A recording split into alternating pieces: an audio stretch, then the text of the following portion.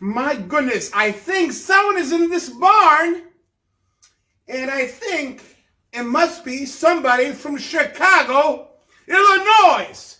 I'm going to turn around and see who it could be.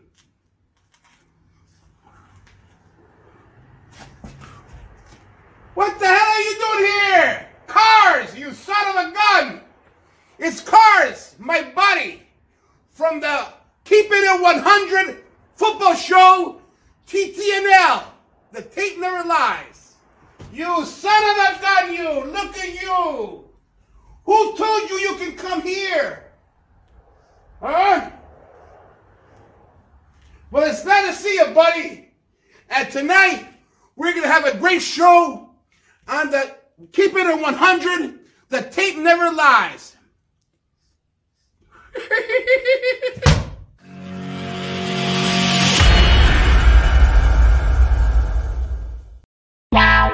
Draft Dr. Phil and the smartest man. Keeping it 100. Here we go. Trading up. 100. Yes! What? Here it is! Or just recording. The tape never lies. The people drop off, but we still keep rocking. You'll never know how good your football team's going to be until you play with maximum effort.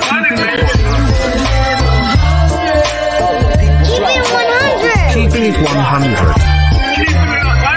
An open competition over the North and never give it back. Smartest man. My Chicago Bears select Justin Fields, quarterback, Ohio State.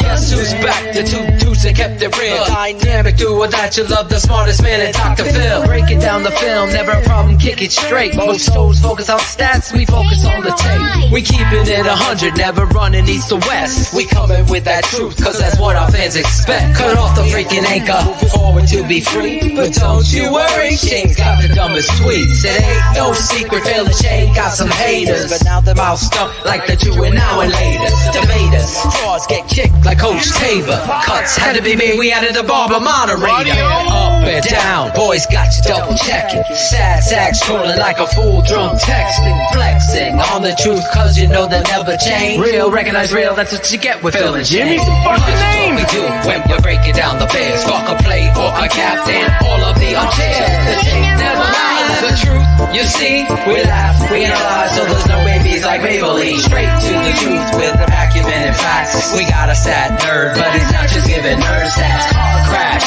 big impact like Trick Stat. Every Wednesday night you got the smartest man and Phil back. Now we know you're smiling like a fat kid with fun dip. We're back better than ever and we keeping it 100. Keeping it 100, baby.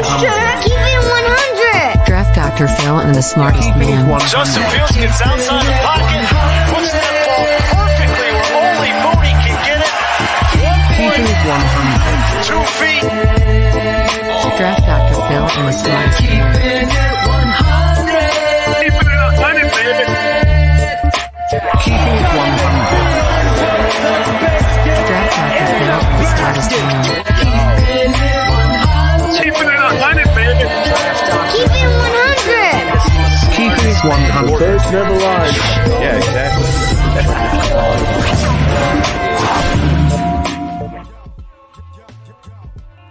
Yo, wait a minute. Why am I in the corner? What is up, TTNL family? It is Wednesday night. Y'all are in the right place. Come hang out, talk some Bears, mainly QB. We got a fun show for y'all tonight. Lots to cover. So without further ado, I'm going to bring in the guys that you really came to see. Thank you. Hey, Shane. Hey, nobody put Cherie in the corner. Right. Who put me up there? That was Jackal. Jackal shows up and Cherie goes in the corner. Hi, Phil. Hey, we're all here. We're all I here. don't know where I made that new change. Oh, there it is. There it is. There it is. We made the change. Oh, the little Cherie sandwich right here. This is a Charisse. And who puts Cherie in a corner? She ain't complaining. I'm going to unfollow her on Instagram right now. Done with her. Turn the TVs off. Turn them off. Turn all the TVs off at Alice Hall. Unfollow Cherie on Instagram. I fuck with Cherie and I follow her on Instagram. Both. I don't Yes. have to unfollow her. I appreciate the love, guys. I F with Cherie too. It's too early in the show for me to swear. Wait a minute, when are you editing? I love Cherie's mom. We lost a Yes. patron because of that. Yes. A few weeks ago, Patron yeah. left. It's like, It was guys, the show I didn't swear. That's the Yeah. crazy thing. it was the show with Phil's dad, and Phil's dad, I go, Dad, I'm not going getting to on him. swear for you. And my So I- dad swore like three, four Yeah. times in the show, by the way. Like, I've been with you guys since the beginning. The cursing is just, it's a little bit too much. I'm like, so you've been with us for 3 years, and it just And now it's just 3 live. years was your tipping point. Shane hasn't offended you yet. Yeah. So he'll be back. And he was There's so our guy, complimentary. Chubbs. Chubbs. He was all fired up. I'm unfollowing Like, Chubbs on Instagram. He's like, you fuckers better come out on fire tonight. How could we not? Justin How and could we his not? weak ass take. Justin's weak ass take on what? Michael Jordan? Yeah, LeBron? Yeah. Listen, Our guy Cap loved that one. I love David Kaplan, and he deserves props because he's not riding a fence. He's not a fence rider. And listen, I'm going to say this again. I'm sorry. TTNL has stood by the truth. We haven't flip-flopped. We haven't lied ever and said we're an insider. And believe me, we get a lot of inside information. We just choose not to share it sometimes. We don't get proved wrong and protect our tweets. It's all good. Let's get proven wrong and protect our whatever social so no one can comment. Soft ass. Soft. That's what soft is. But I've been Jack will even want to chime in on that one.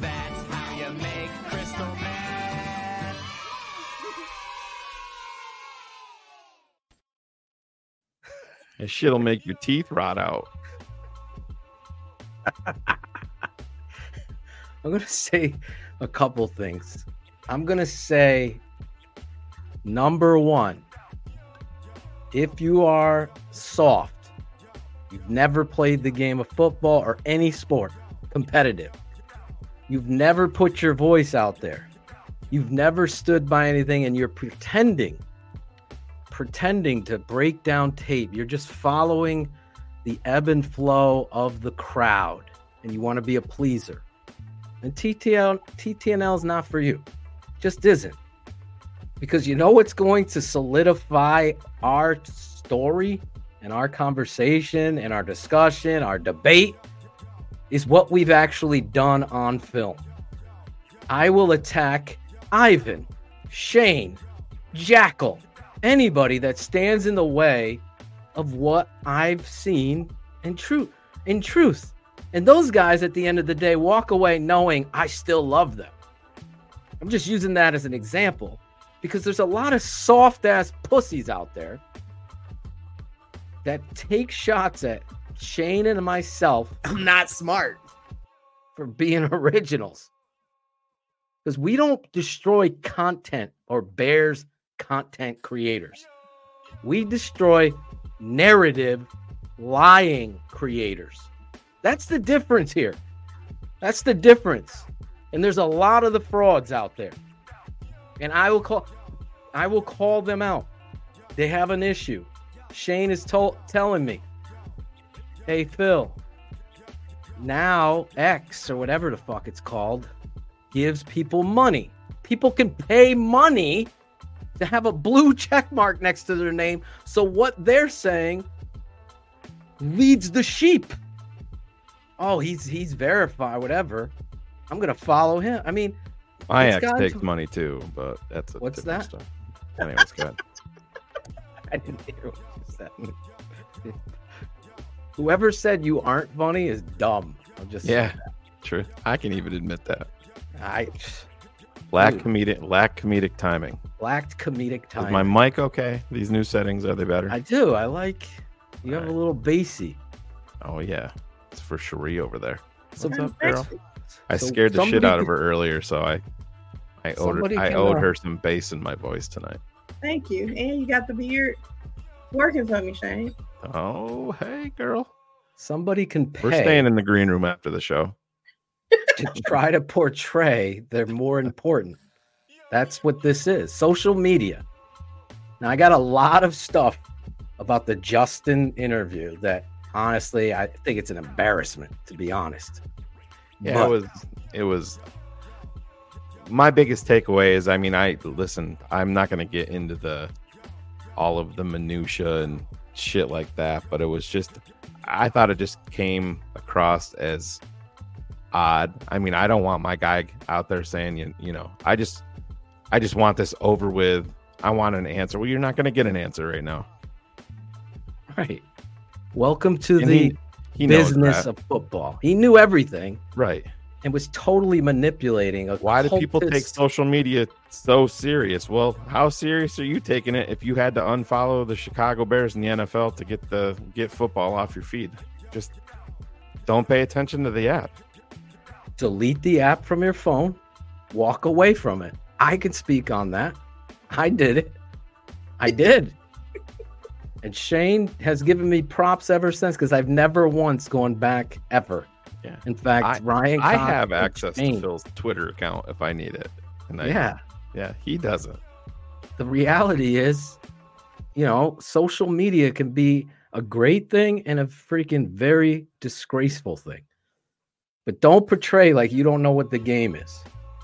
Don't portray like you don't know what the game is.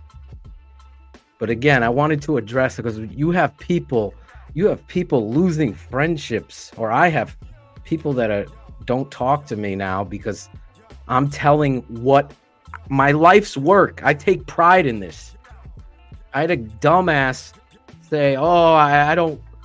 He jumps on my page, and jumps into some discussion. Everyone's having a fun time, and some fan brings up TTNL and our breakdown, how wonderful it was, and this dude takes a shot at us. I don't pay for that amateurish breakdown or whatever. Yeah, we can Bro, tell. you know what you're fucking doing.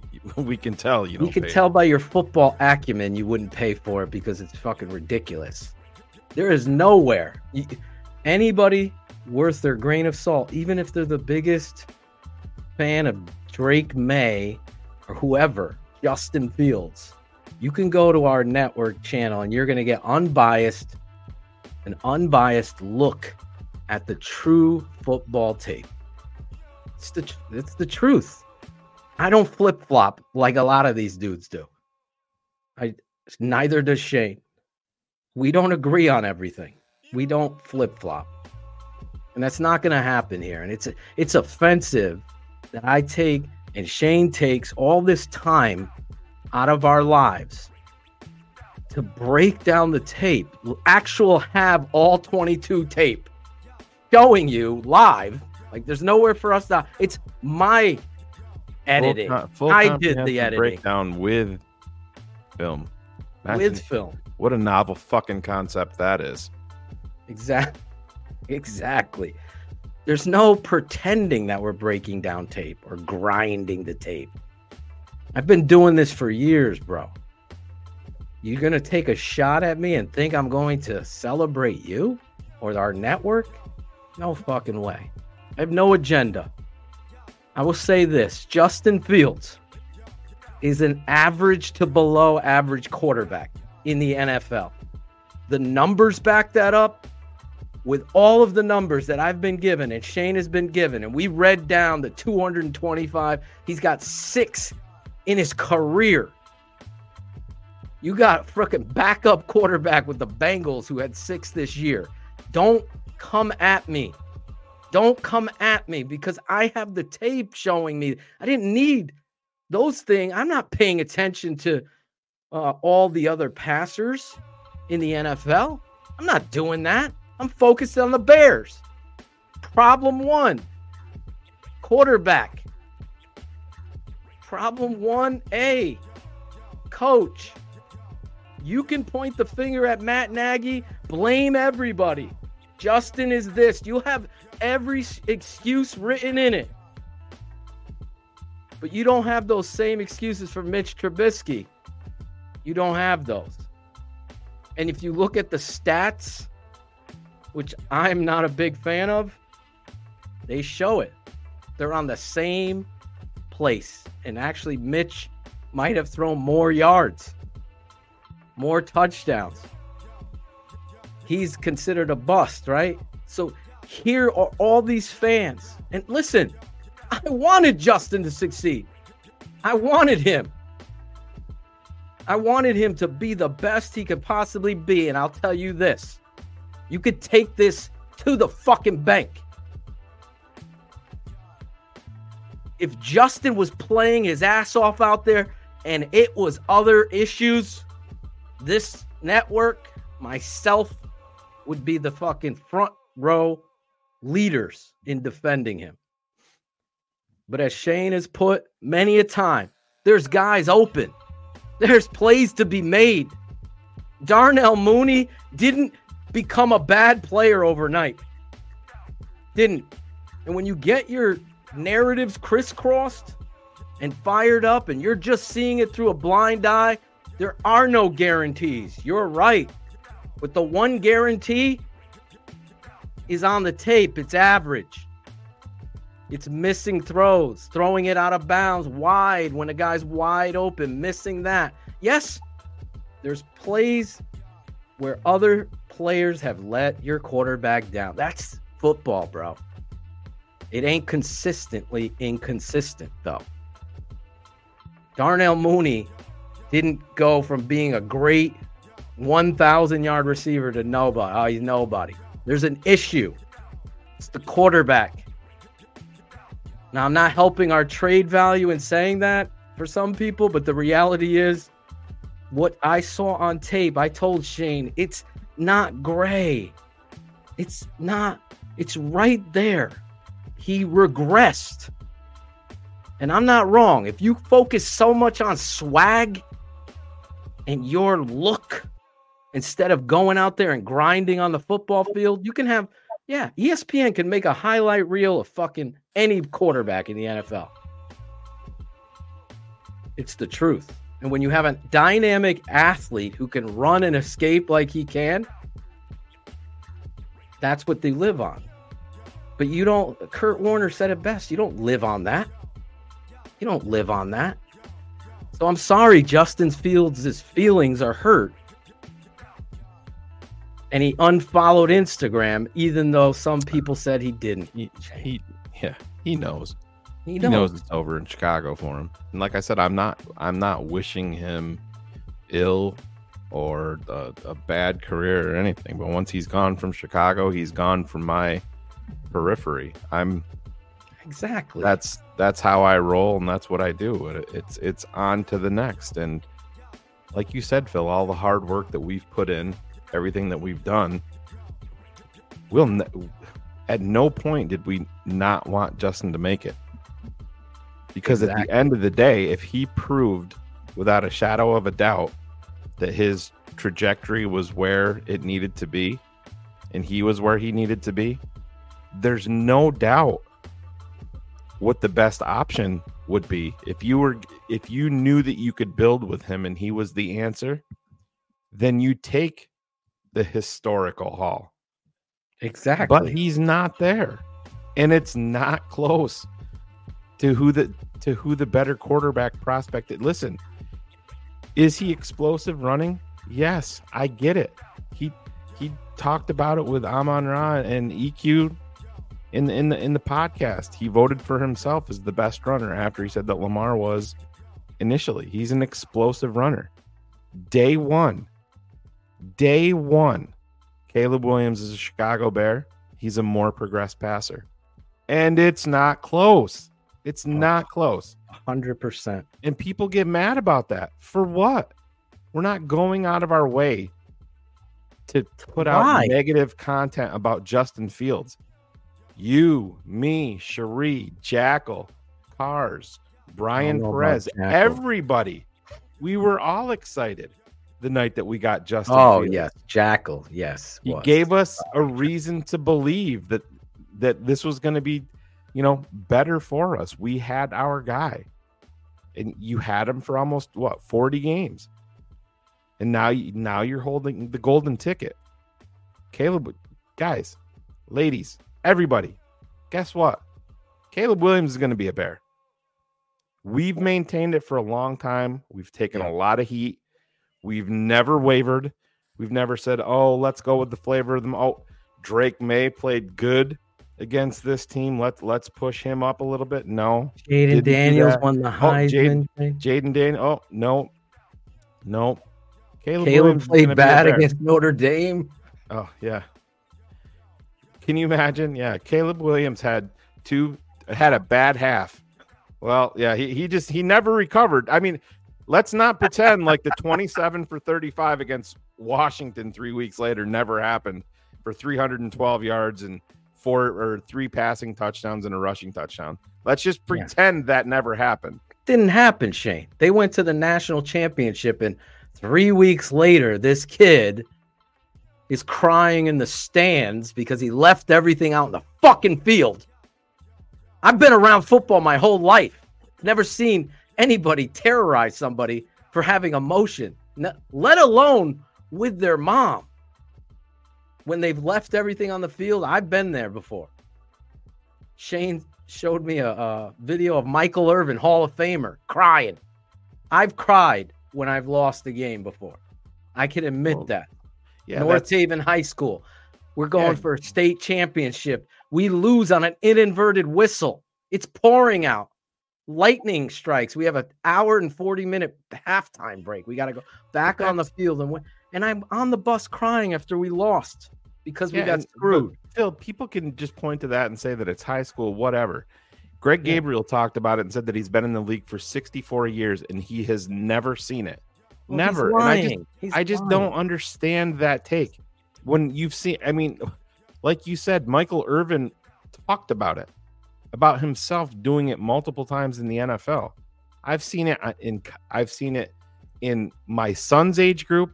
I've seen it in juniors and seniors in high school. I've seen it in college. I've seen it in the pros. I've seen it in every level. And Greg Gabriel's been around it way more than I have. So I don't even know how that's possible. It's like personal at this point. It's ridiculous. Like you want to bring someone down so you could be right. That's what it feels like. And to me, it's like you can't move this is what's happened a lot with the Caleb debate or the throw the Justin debate in there is the moving of the goalposts. It's the offensive line. It's the head coach. It's the OC. Oh, it's the organization. Very rarely does it ever come back to Justin. It never does. All of it is true. It is the head coach. It is the offensive coordinator. It is Justin Fields. It's everything. Everybody is guilty here in terms of Justin's progression. Justin is just as guilty as Matt Eberflus. He's just as guilty as Luke Getsy. He is. But people don't want to hear that. And the timing of this is where you are. And that is did you see the tweet from Spotrac today about the Sport Rack? Yeah. Spot Rack. Spot Rack, I think. Yeah, whatever it is. But about the potential. Yes. You sent it contract. To me. Yes, I 6 years, $283 million. $283 million. Are you kidding me? You're getting Caleb Williams for essentially 4 for 40 and $40 million guaranteed. You can remove everything else except that right there, and it's a mic drop. It's the ender. 6 for 283 or 4 for 40. Is that the one you're talking about or no? Yeah, Justin Fields' contract, if traded, 2024, $3.2 million guaranteed. 2025 is with the 5th-year option. The projected $22 million option must be decided by May 2nd and will become fully guaranteed as soon as it's exercised.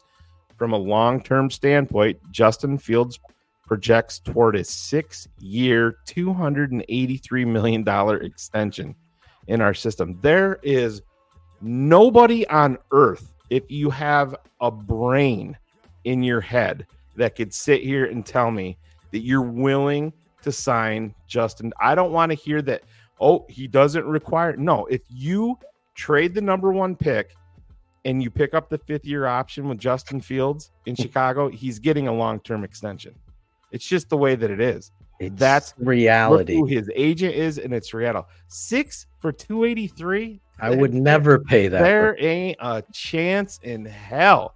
We were talking about the Daniel Jones 4 for $160, and this is talking 6 for $283. Are you kidding me?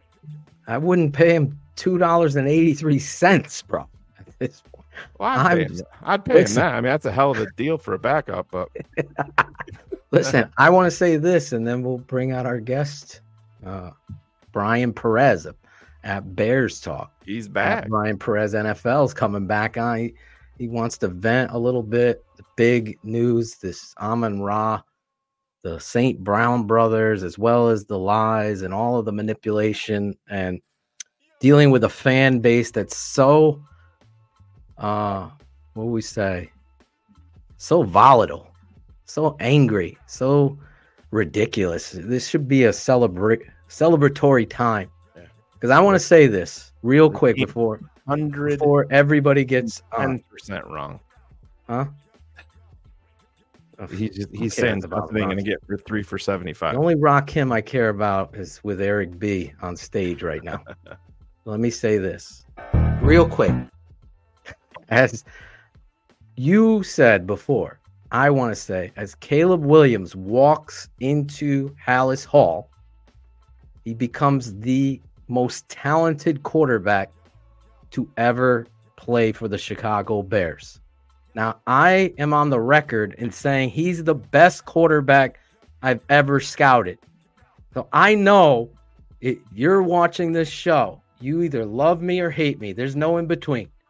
So all of you can agree is I do the work, and I'll show you why. And I have.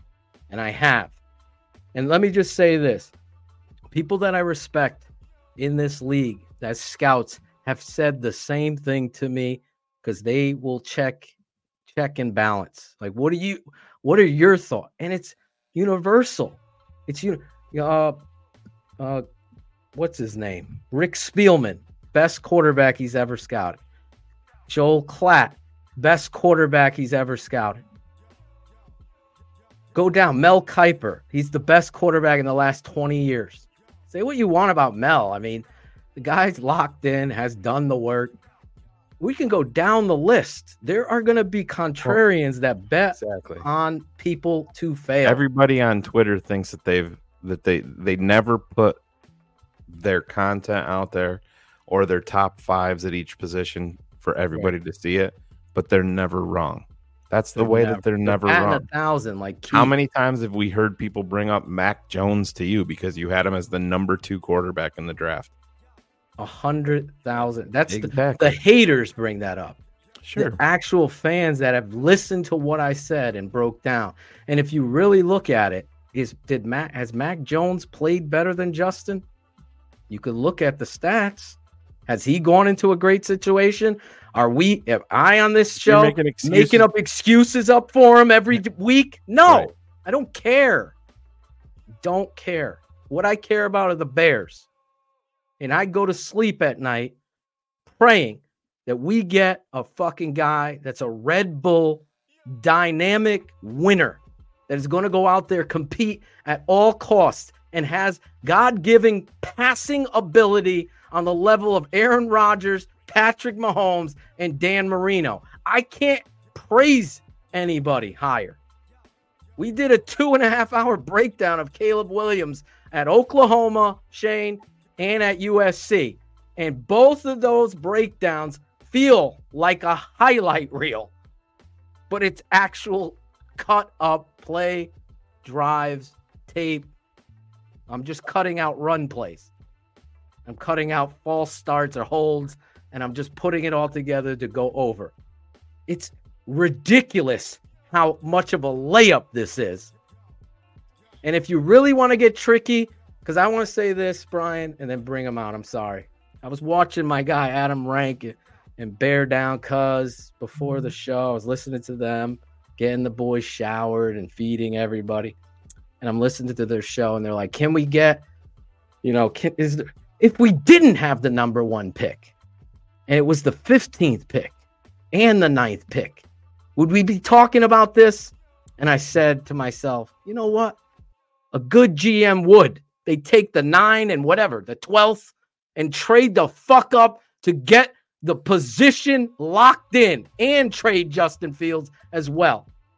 That's how good this quarterback is. You think these people are talking about getting a haul for a number 1 pick? When nobody would, Phil, whoever had number 1 is sitting. They're sitting.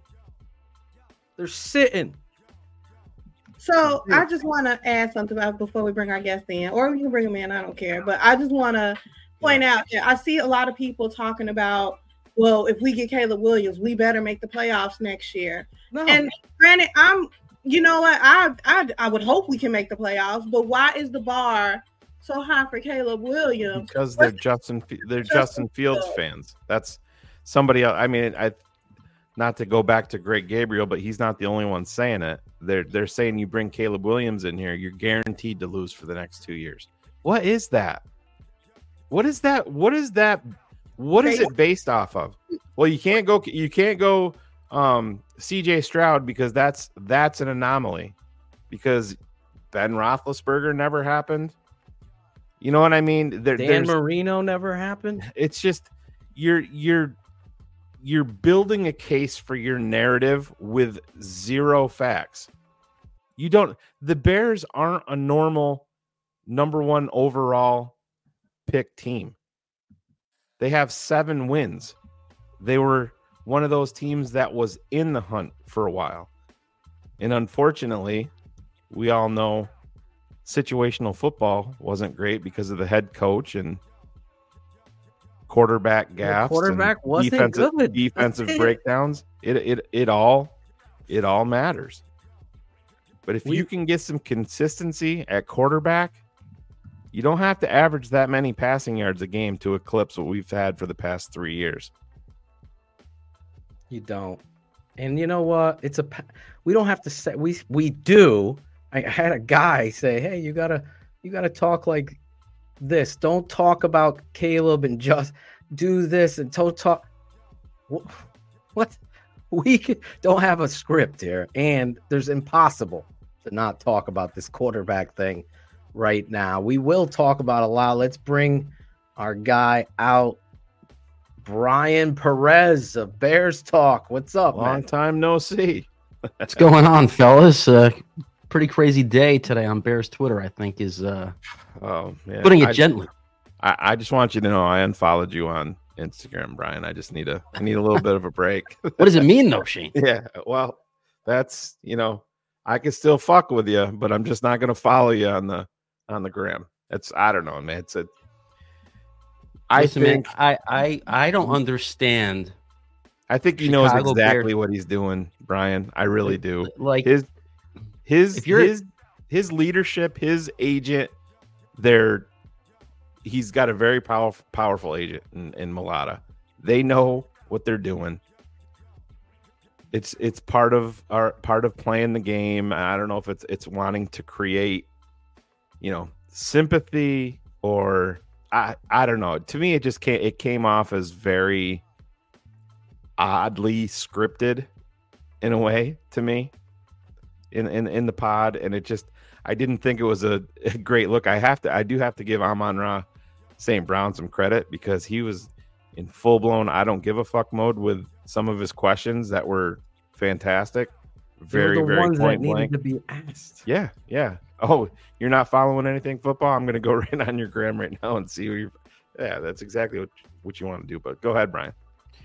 I had a real hard time with Bears fans on Twitter today, and it was really a tough experience, because I've enjoyed Bears Twitter so much since kind of diving into this world with Bears Wire back in the day and Bears Talk now. And after today's podcast, the St. Bros podcast with Fields aired, you got a real strong sense for the division in the fan base and how it is kind of devolved from Bears fans coming together and having Bears talk, not a shameless, maybe shameless plug there, into just, I'm going to say whatever pushes or advances my narrative further. Today's podcast with Justin Fields, I mean, let's go back to the whole Instagram thing. This really bothers me.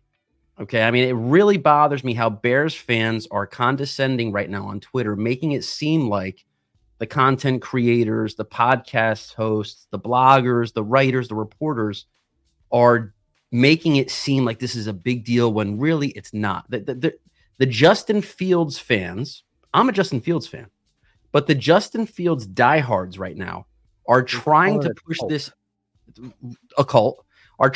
push this Justin Fields unfollowing the Bears thing as if it's a non-story. I couldn't disagree more. I agree 100%. If you don't think that Justin Fields did this intentionally, then you are absolutely saying that you don't think Justin Fields is a smart guy.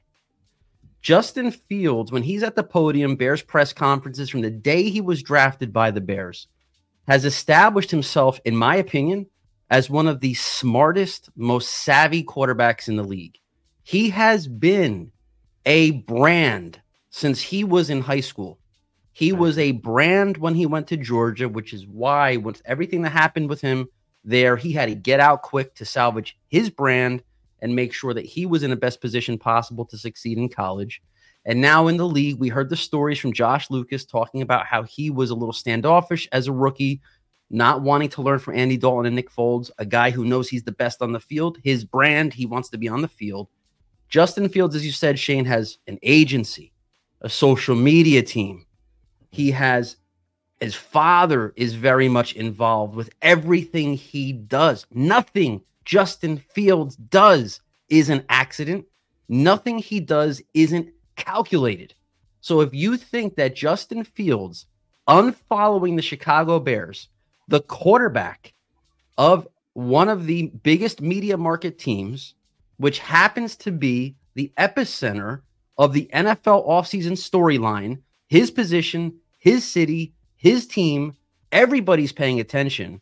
If you think him unfollowing the Bears on Instagram is just because he wants a mental break when he's in Amsterdam and in Milan, you are not giving this dude enough credit. Justin Fields knows exactly what he's doing. Justin Fields is taking control of his brand and saying, you know what, Ryan Poles, you know what, Chicago Bears, I've had enough of sitting back and letting everybody else do the talking. Everybody else compare me to Caleb Williams. Everybody else have their opinion. I'm going to unfollow you guys. And what is that message that he sends to the Chicago Bears? Well, if Justin Fields was a dick, he would have said, trade me. I'm out. I don't want to deal with this. Trade me. Justin Fields is not a dick. Justin Fields is a smart, calculated, strategic brand. So he unfollowed the Bears. That sent a message to Ryan Poles and the Bears front office that I am not happy. You guys need to figure this out soon. This is my first attempt to tell you guys. And what's in 5 days? Exactly Where right. this is going to go down. And I'm going there, Shane. That's exactly right, man. You're one step ahead of me. So he unfollows the Bears on Instagram, knowing that in a couple of days he has a podcast appearance, which he never does. He never does. Never shows his personality like this. Correct. So if you think about a guy who has always been calculated and strategic, look at him in his press conferences with Bears reporters. He looks these guys in the eye. He thinks about every layer of the question they're asking. He goes through detailed answers with directly attacking whatever the question is. He's a thoughtful, strategic, calculated young man.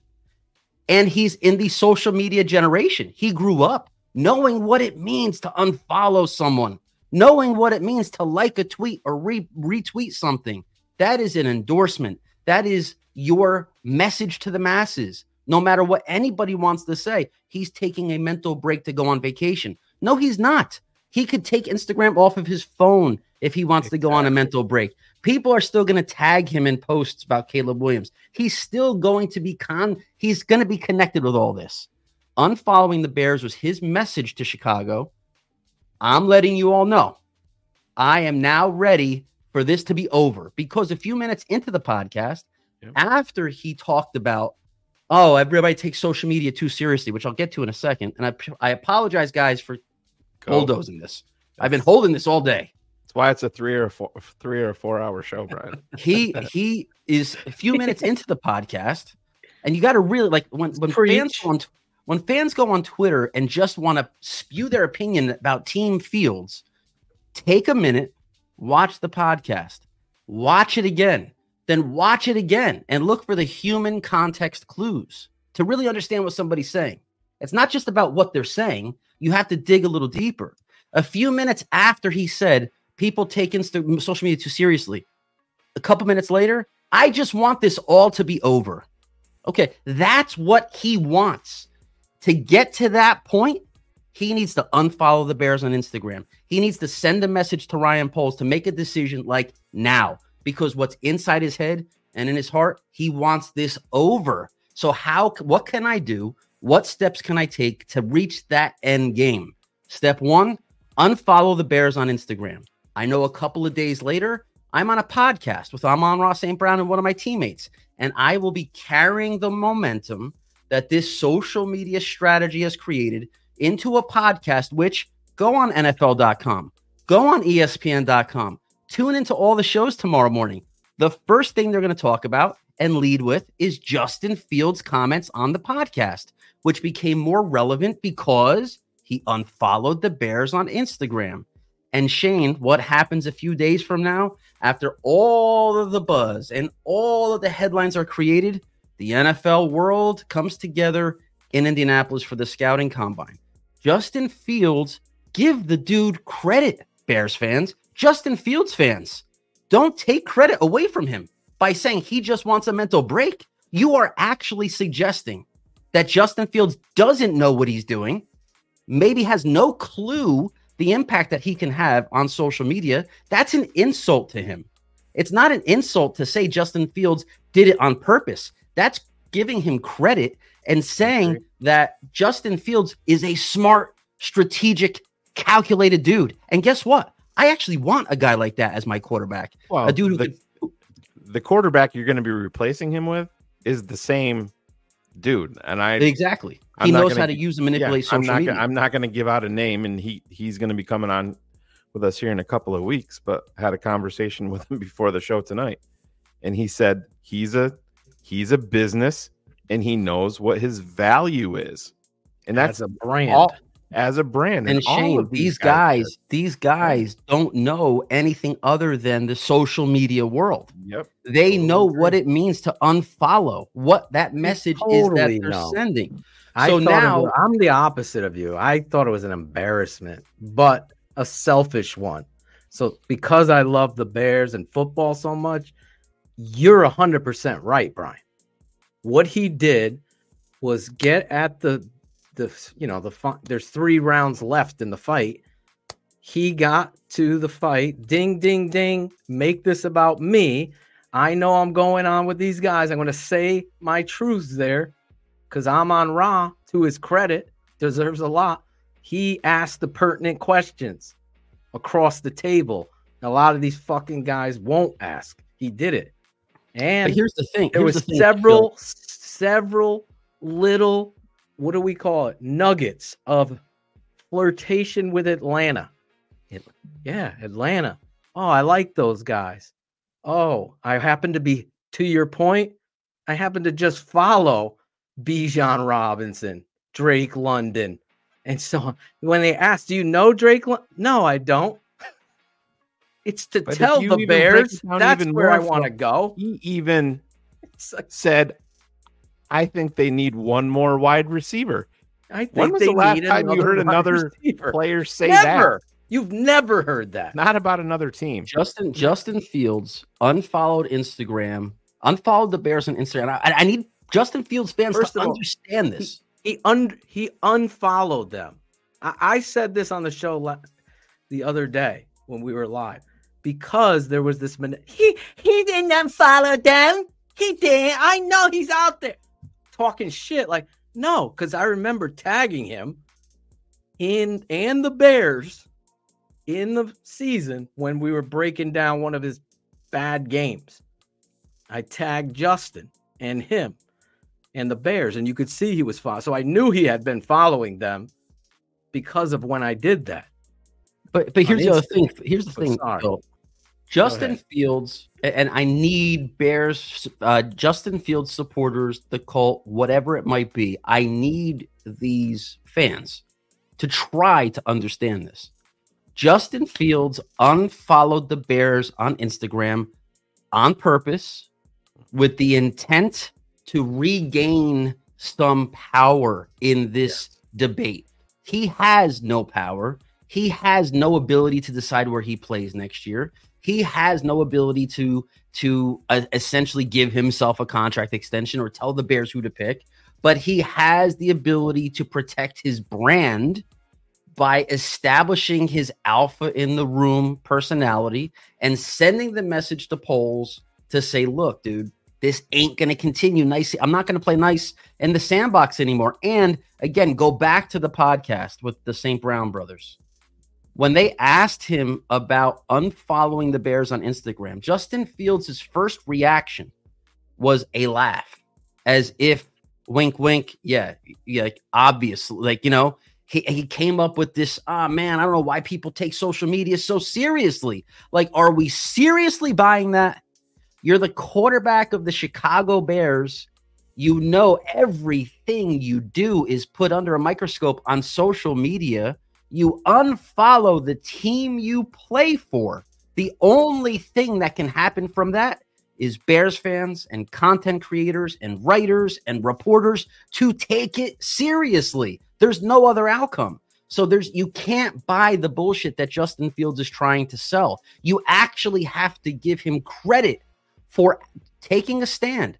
Look, if I was representing Justin Fields or I was Justin Fields' father or I was in his corner, I would be saying, dude, you can't just sit back and be like the bitch in the situation and let Caleb Williams be the chosen one over you. You have to continue to establish to the other 31 teams in the league that you are the alpha, that you are the guy they should be picking, that you are ready to just put this behind you and move on, whether it's in Chicago or another team next year. So, of course, you have to draw first blood somehow. And Justin Fields is not going to come out in the media. He's not going to say, I'm demanding a trade. He's just basically saying, and as he said, word for word in the podcast, I want this to be over. Bears fans, he wants it to be over. That's why he's doing these things. I'm glad you asked that.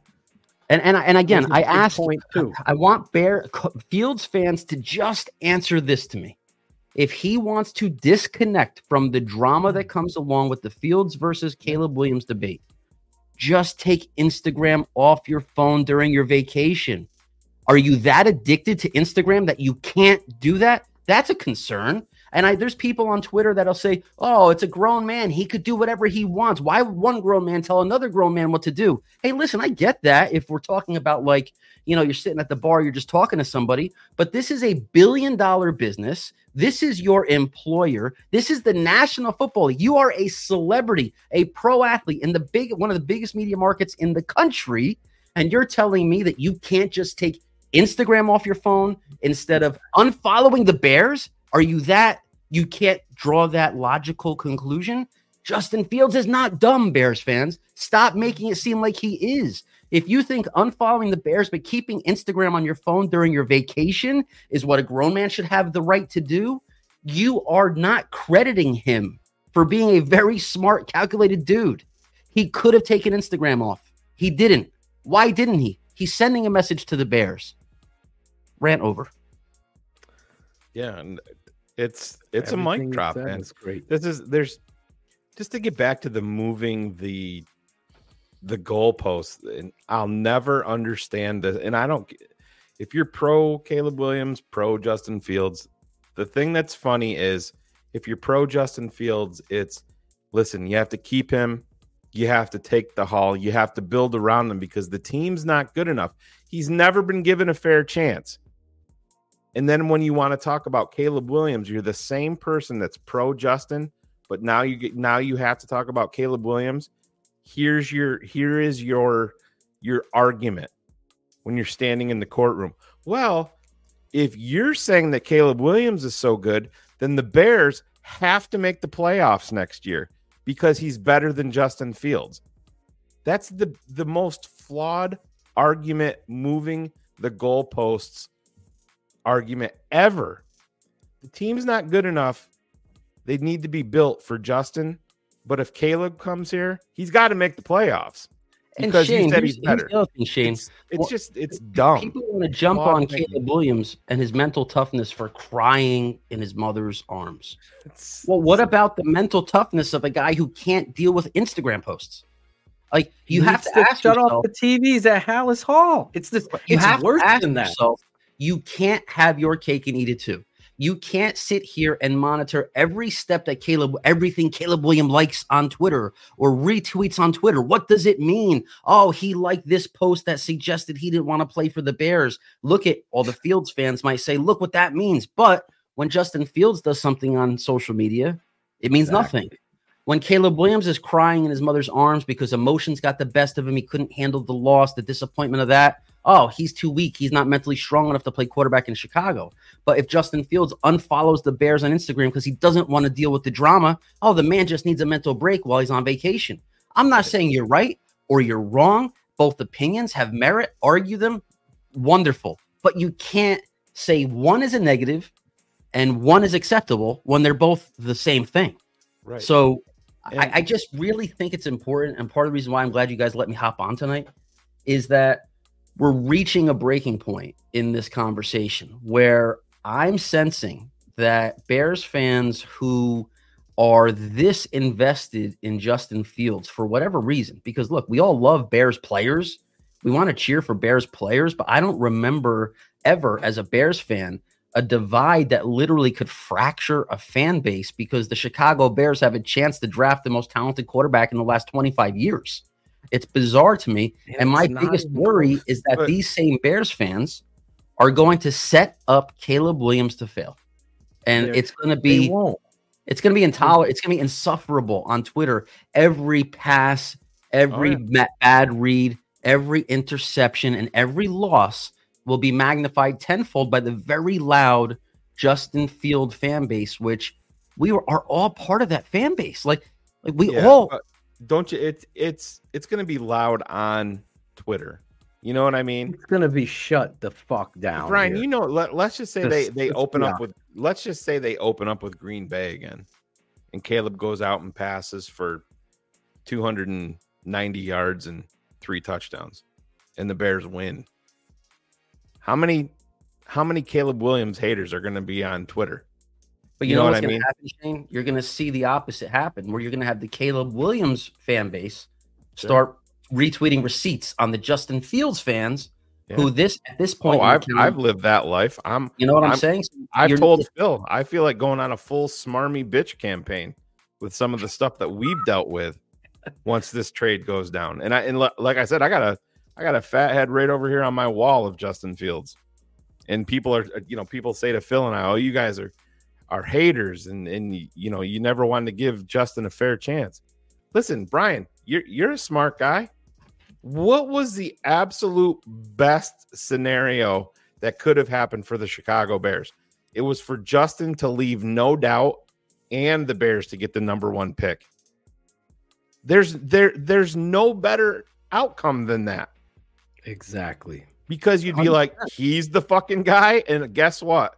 There's the fucking neon for sale sign for number 1. The doubt is there. Yes, somebody put in the chat that going into 2023, it was to take a jump, and then 2024 was to make the playoffs. Yes, it was. Nobody had a realistic expectation last year after the trade that we were going to have number 1 again. Nobody did. The entire reason you, to your credit, on this network, calmed me down and said, what's the deal for the trade, Phil? Is if you get a number 1 next year in your trade down, what do they have if Justin doesn't improve? They have a chance at getting Caleb Williams. They won that lottery. Yeah. We should all be celebrating because at the end of the day, if you want to be a Justin Fields apologist and you have every fucking excuse known to man, at the end of the day, I'm doing the tape of this guy. He regressed. He is not a winner from the pocket. In the NFL, you have to win from the pocket. He's terrible at anticipation. He's terrible inside the hash attacker. He doesn't have the ability to anticipate and trust his arm and the windup and the falling away all the time to his left. You're not going to fix that. And these coaches didn't come here with the opportunity to coach the best quarterback prospect and potentially catapult their career in getting a head coach to fix Justin Fields. It's just not. You know, one of the things, though, I think that's really for today, especially for me, is you realize that at some point you have to, like you guys are talking about, Phil, you watch the film, etc. You have to do an unbiased, objective review. You have to put yourself they won't do it. They in won't. the front office. Be the GM, the pro scouting director, one of the pro scouts inside household that has to watch all the film. And ask yourself objectively after year 3, if you're ready to commit the contract type numbers that you guys put up, $283 million over 6 years, or whatever it is, 238, whatever it is, over 6 years. Are you willing to do that? 9 out of 10 Bears fans are probably going to say, no, uncomfortable with that. And yet the ability to just ignore the possibility that Justin Fields acted with intent over the last couple of days to send a message to the Bears about his desire to finish, like Cody Rhodes right now in the WWE, finish the story. He wants to get this resolved now. It's like at some point we got to hold dudes accountable. It's in every walk of life. You have to have accountability for your actions. And it's not that Justin Fields did anything wrong by unfollowing the Bears. He can do that. But you have to acknowledge the why. Somebody does something, great. You can assess it, dig deeper, figure out why did he do it. He's not unfollowing the Bears so he can go to Amsterdam. I mean, give me a break. Why do Bears fans not get that? And it's, to me, this is a situation that is almost like, I mean, are we even going to be able to enjoy the moment the Bears pick Caleb Williams? Like, are we going to be? We will. You better come on this show because I'm going to fucking do a dance.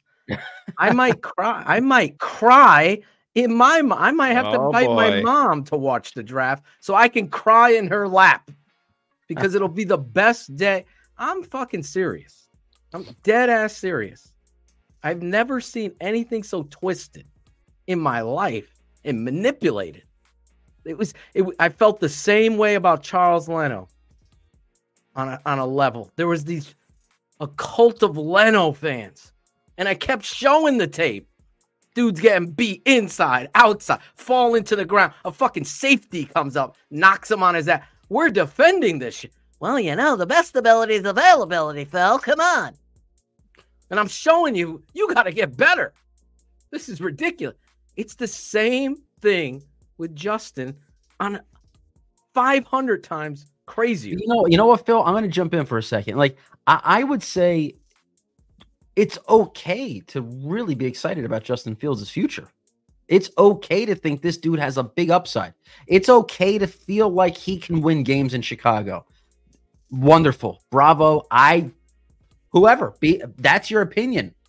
But it's also okay to acknowledge that Caleb Williams is a better quarterback prospect. And it's okay to say the Chicago Bears should draft Caleb Williams #1 overall and move on from Justin Fields and have a healthy conversation and say, oh, wow, this is interesting. Justin Fields unfollowed the Chicago Bears. He must be really getting tired of this and wants this to be over. And that was an obvious move on his part to send a message to the Bears. It's okay to have that conversation. We don't have to protect him. Justin Fields he's a grown man. Justin Fields doesn't need to be protected by an army of followers on Twitter. Let's just call it what it is. He's sick of the narrative. He doesn't want to deal with it. He did this on purpose. He didn't do it to go on vacation. So, like, just sticking to this specific moment in time, and Justin Fields leveraging the St. Brown podcast right before the combine. Bears fans have to come to grips with this is not an accident. And it's okay for Fields fans to say, yeah, Justin Fields, he's fighting back right now. He's playing the game. And maybe this is a sign that Justin Fields won't be here next year. To that point, I'm sorry. Every day I drive to work, I listen to my boys Cap and Hood every day. And then I'll listen to them while I'm at work. And every day they always say, everybody says it too, the whole conversation about Caleb versus Justin on Fox Sports 1, on ESPN, everywhere. Everyone's talking. I'm listening to fucking LeVar Arrington, Brady Quinn. I'm on a early morning drive because Cap ain't on. And they're talking about it. Everybody's talking about it. What does, to Brian's point, Caleb do? I mean, Justin do? He's getting upset. He can't take. Caleb Williams had one first-round wide receiver he's played with in his career. Justin had 7 first-rounders. Justin's getting fired up. He changes the whole dynamic by unfollowing the Bears, making a power play, and getting everyone to talk about him and getting those quotes out there. Now, some of those quotes I'm embarrassed by. The whole Adam Schefter taking the DM thing with the girls. To me, that's embarrassing that we're having that quote be put out there. But again, he went on that. He let loose, and said what he had to say. I'm not a fan of the interview. I thought it was embarrassing, but I totally agree with Brian. It definitely was strategic. And it was to get 100% the Bears to know he wants to be traded to Atlanta. It's very clear. You read through it. Think about if you're Ryan Poles and you get that message from Justin Fields, that way. You know what I do if I'm Ryan Poles? Be like, well, your Instagram followed isn't making any decisions for me. The kid from USC being available to me at number 1, that was making the decision for me. You know what I mean? It's just, and Brian's right. You got to play the game. His leadership, his all of that stuff is great. And he's probably going to go someplace and he's going to make plays. I just happen to feel that if let's just say he goes to Pittsburgh, good organization, stable organization, has shown a propensity that they can draft wide receivers, and Mike Tomlin's a good head coach. Are the flaws still not going to show up? Yeah, of course they are. Of course they are. Yeah, exactly. And it was supposed to, just get him out of Chicago, he'll be fine. And Justin Fields is a more talented quarterback than Mitch. But I will say this. I think his flaw, I'll finish with this. I think his flaws, Brian, that we saw at Ohio State, that we still see today, if you talk to a Justin Fields fan, or if we analyze his tape in year 7, we're still going to see the same issues. I just don't know I don't think this gets fixed in year 4. Yeah, and you know what else, Shane? I think Justin Fields also gave a little breadcrumb during the interview, which not a lot. I didn't see a lot of people focusing on this on Twitter and wherever. And this is what I want some Bears fans to kind of understand, that when I have an opinion, like Phil watches the tape and Shane watches the tape.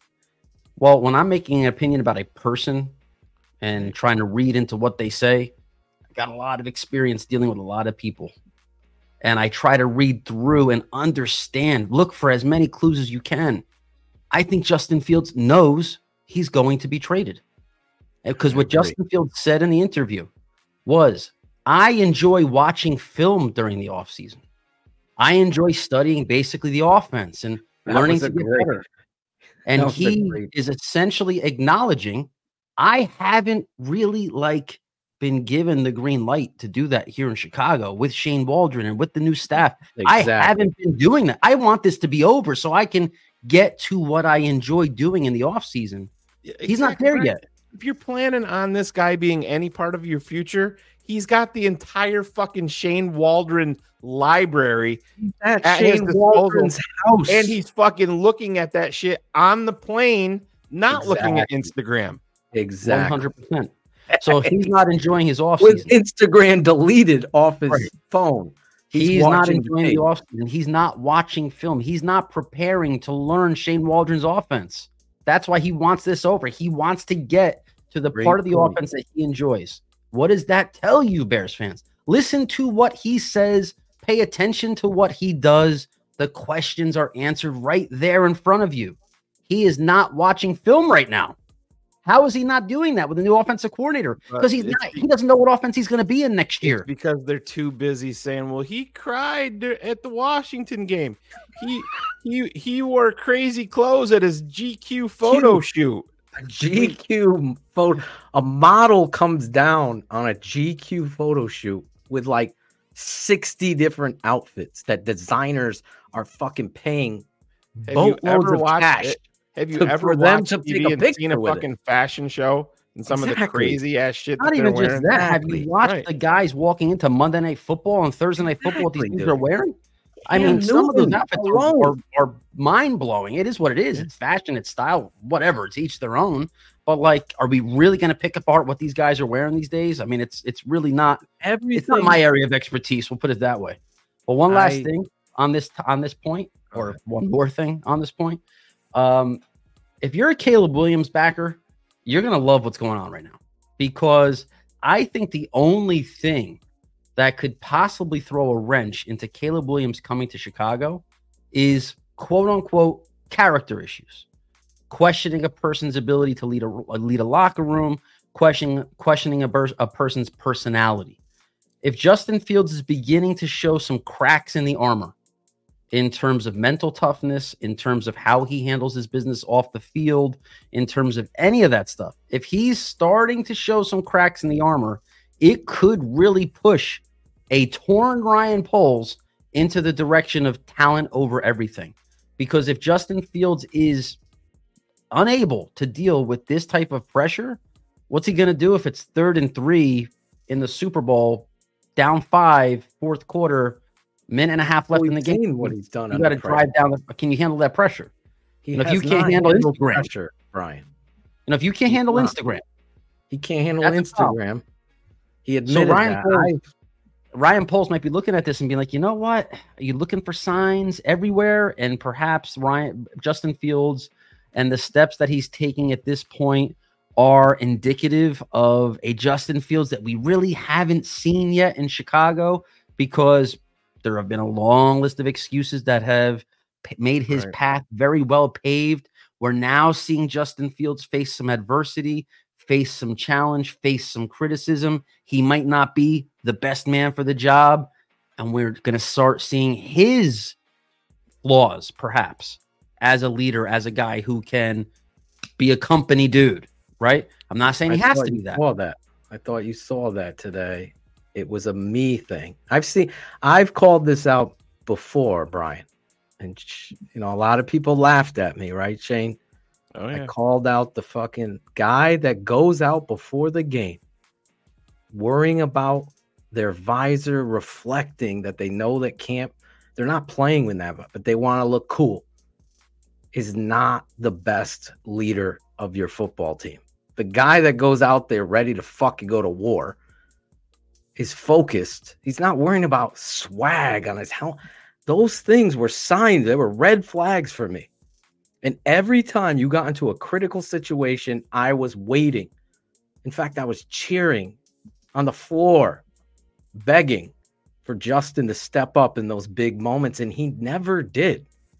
The only game I felt like he stepped up and drove down the field was the Washington game, and Mooney dropped the ball. We all know that. You can't go on one. Everything's been inconsistent with Justin Fields, and the following of it is ridiculous. And I'll just say this to all of you guys that bring up Caleb Williams in college versus ranked opponents, you don't get football at all. It's a team game. The same thing was said about Patrick Mahomes, who wasn't surrounded by a good team. He was 0 for 9 or 0 for 1 for 13 versus ranked opponents. It's not going to translate that. What translate is, Brian, what we've seen on tape. That can't be. It's night and day different than Justin Fields has ever dreamed of throwing the ball. Quick release, right? Sturdy, strong in the pocket. I'm breaking down Drake May. Now we can put them side by. It's not even close. So you clowns say Drake May's Tim Hasselbeck, Chase Daniel. You're creating a narrative to get clicks and get money. That's fine. I won't do that. I'm just telling you the truth. It isn't even close. It's next level. I made a joke with Ryan Cox making a great quote, and I called him a former news scout to show. I'm joking that this is how crazy this has been. I quoted him as a former news scout, thinking people were using it and sharing it. And go, this is what this scout is saying. And that's how crazy it's gotten. But the fact of the matter remains is it's true. What he was saying, it is a unicorn. It's another level of ability at the quarterback position, throwing mechanics, the ability to throw the ball deep. Now, there is no perfect prospect ever. There isn't. Dan Marino had his flaws. John Elway had his flaws. Andrew Luck had his flaws. Every quarterback has its flaws. But the ground floor of what this kid is in college, I have never seen before.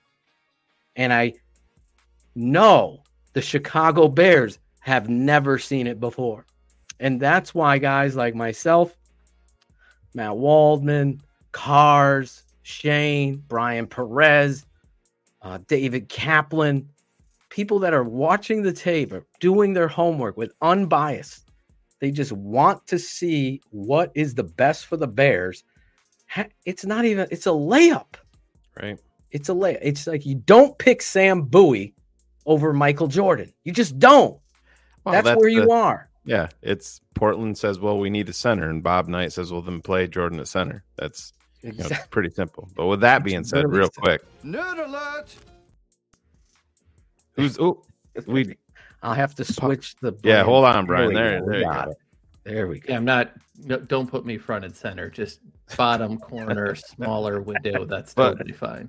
Brian, remember when you said you got to get Justin Fields more weapons? Like Stephon Diggs might be available. I've seen that out there. So that would be Stephon Diggs walking into a game this year. But we can't. Don't draft Caleb. Don't draft Caleb.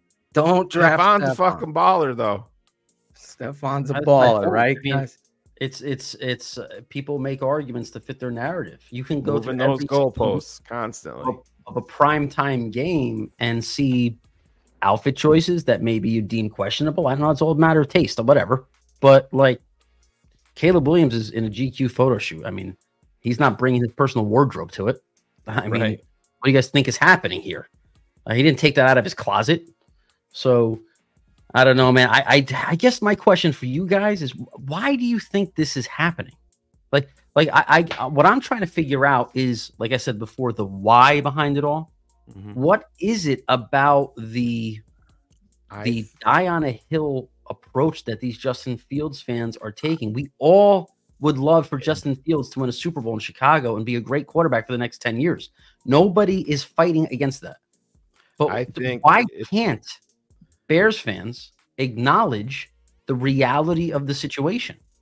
I think it comes down to them being scared of the unknown. Listen, they're as Bears fans, our bar is set so low at the quarterback position.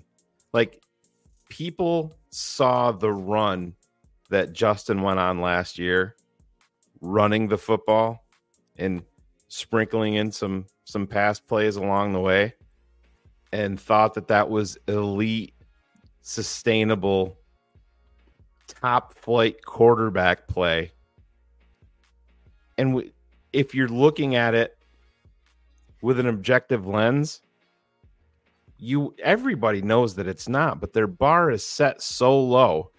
They're expecting no matter what, Caleb is going to come here and fail. And at least we had moments of excitement with Justin. I think they're scared of it just failing with Caleb because that's all that they're used to as Bears fans. Everything fails here.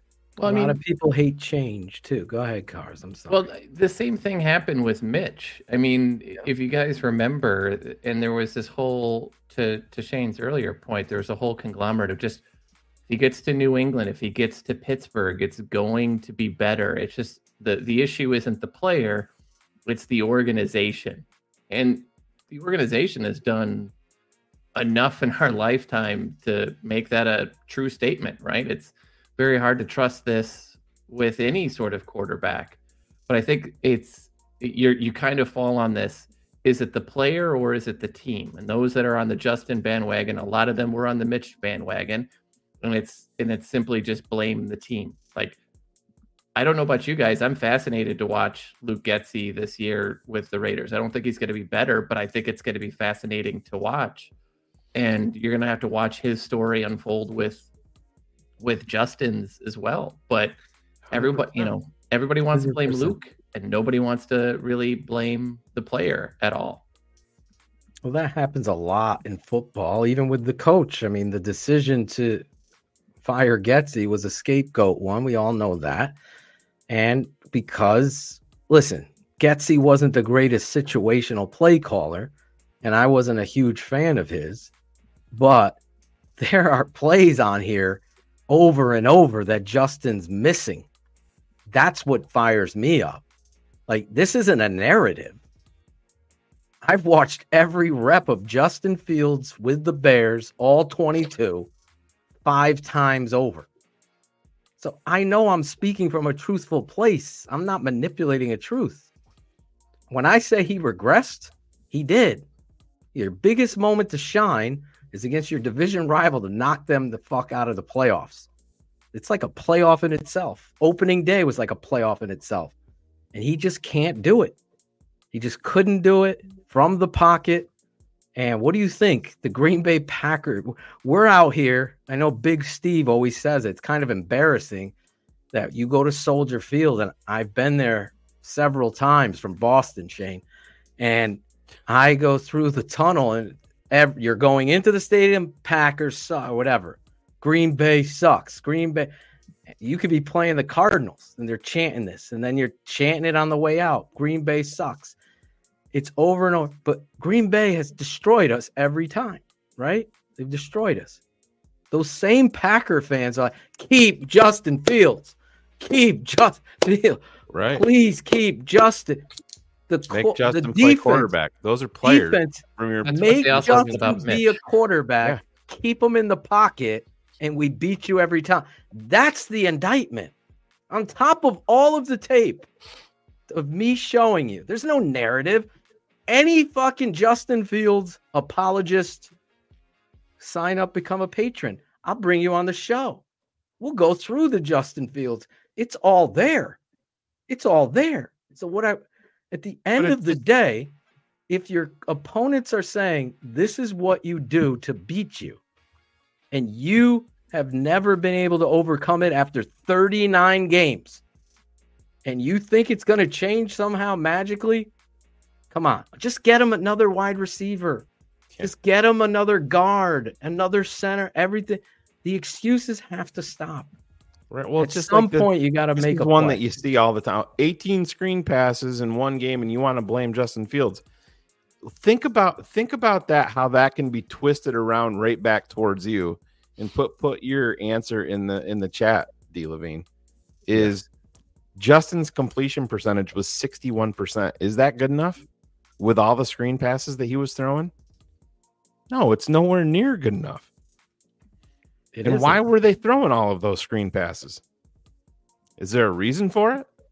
That's always the hardest part of this nuanced conversation is you can't really have the chicken or the egg. Like too many people live in this absolute black and white. It was either Luke Getsy or it was Justin Fields, and there's no in between. When the truth is, Shane, you're right. Some of it was Getsy with the play calls. Others of it was Justin when there was stuff to be done. It wasn't done. I mean, we talk about it all the time. The play he gets injured. How long does he hold on to the ball with Tom Thayer screaming at him to throw it from the booth? Yeah. It's one of those game things. That he got hurt, by the way.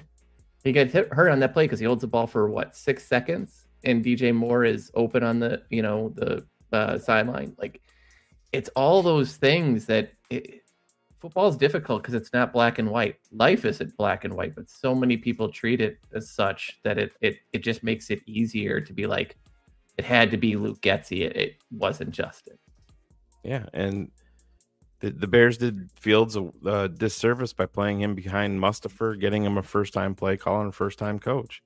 It's just like having a rookie center, a first-time play caller, and a first-time coach in Houston, right? Yeah. Was that a disservice? No, but tell me why his drop back is so slow and continues to be so slow. Why? Who is that on? Who is that on? Brian, these guys aren't working on their mechanics in season.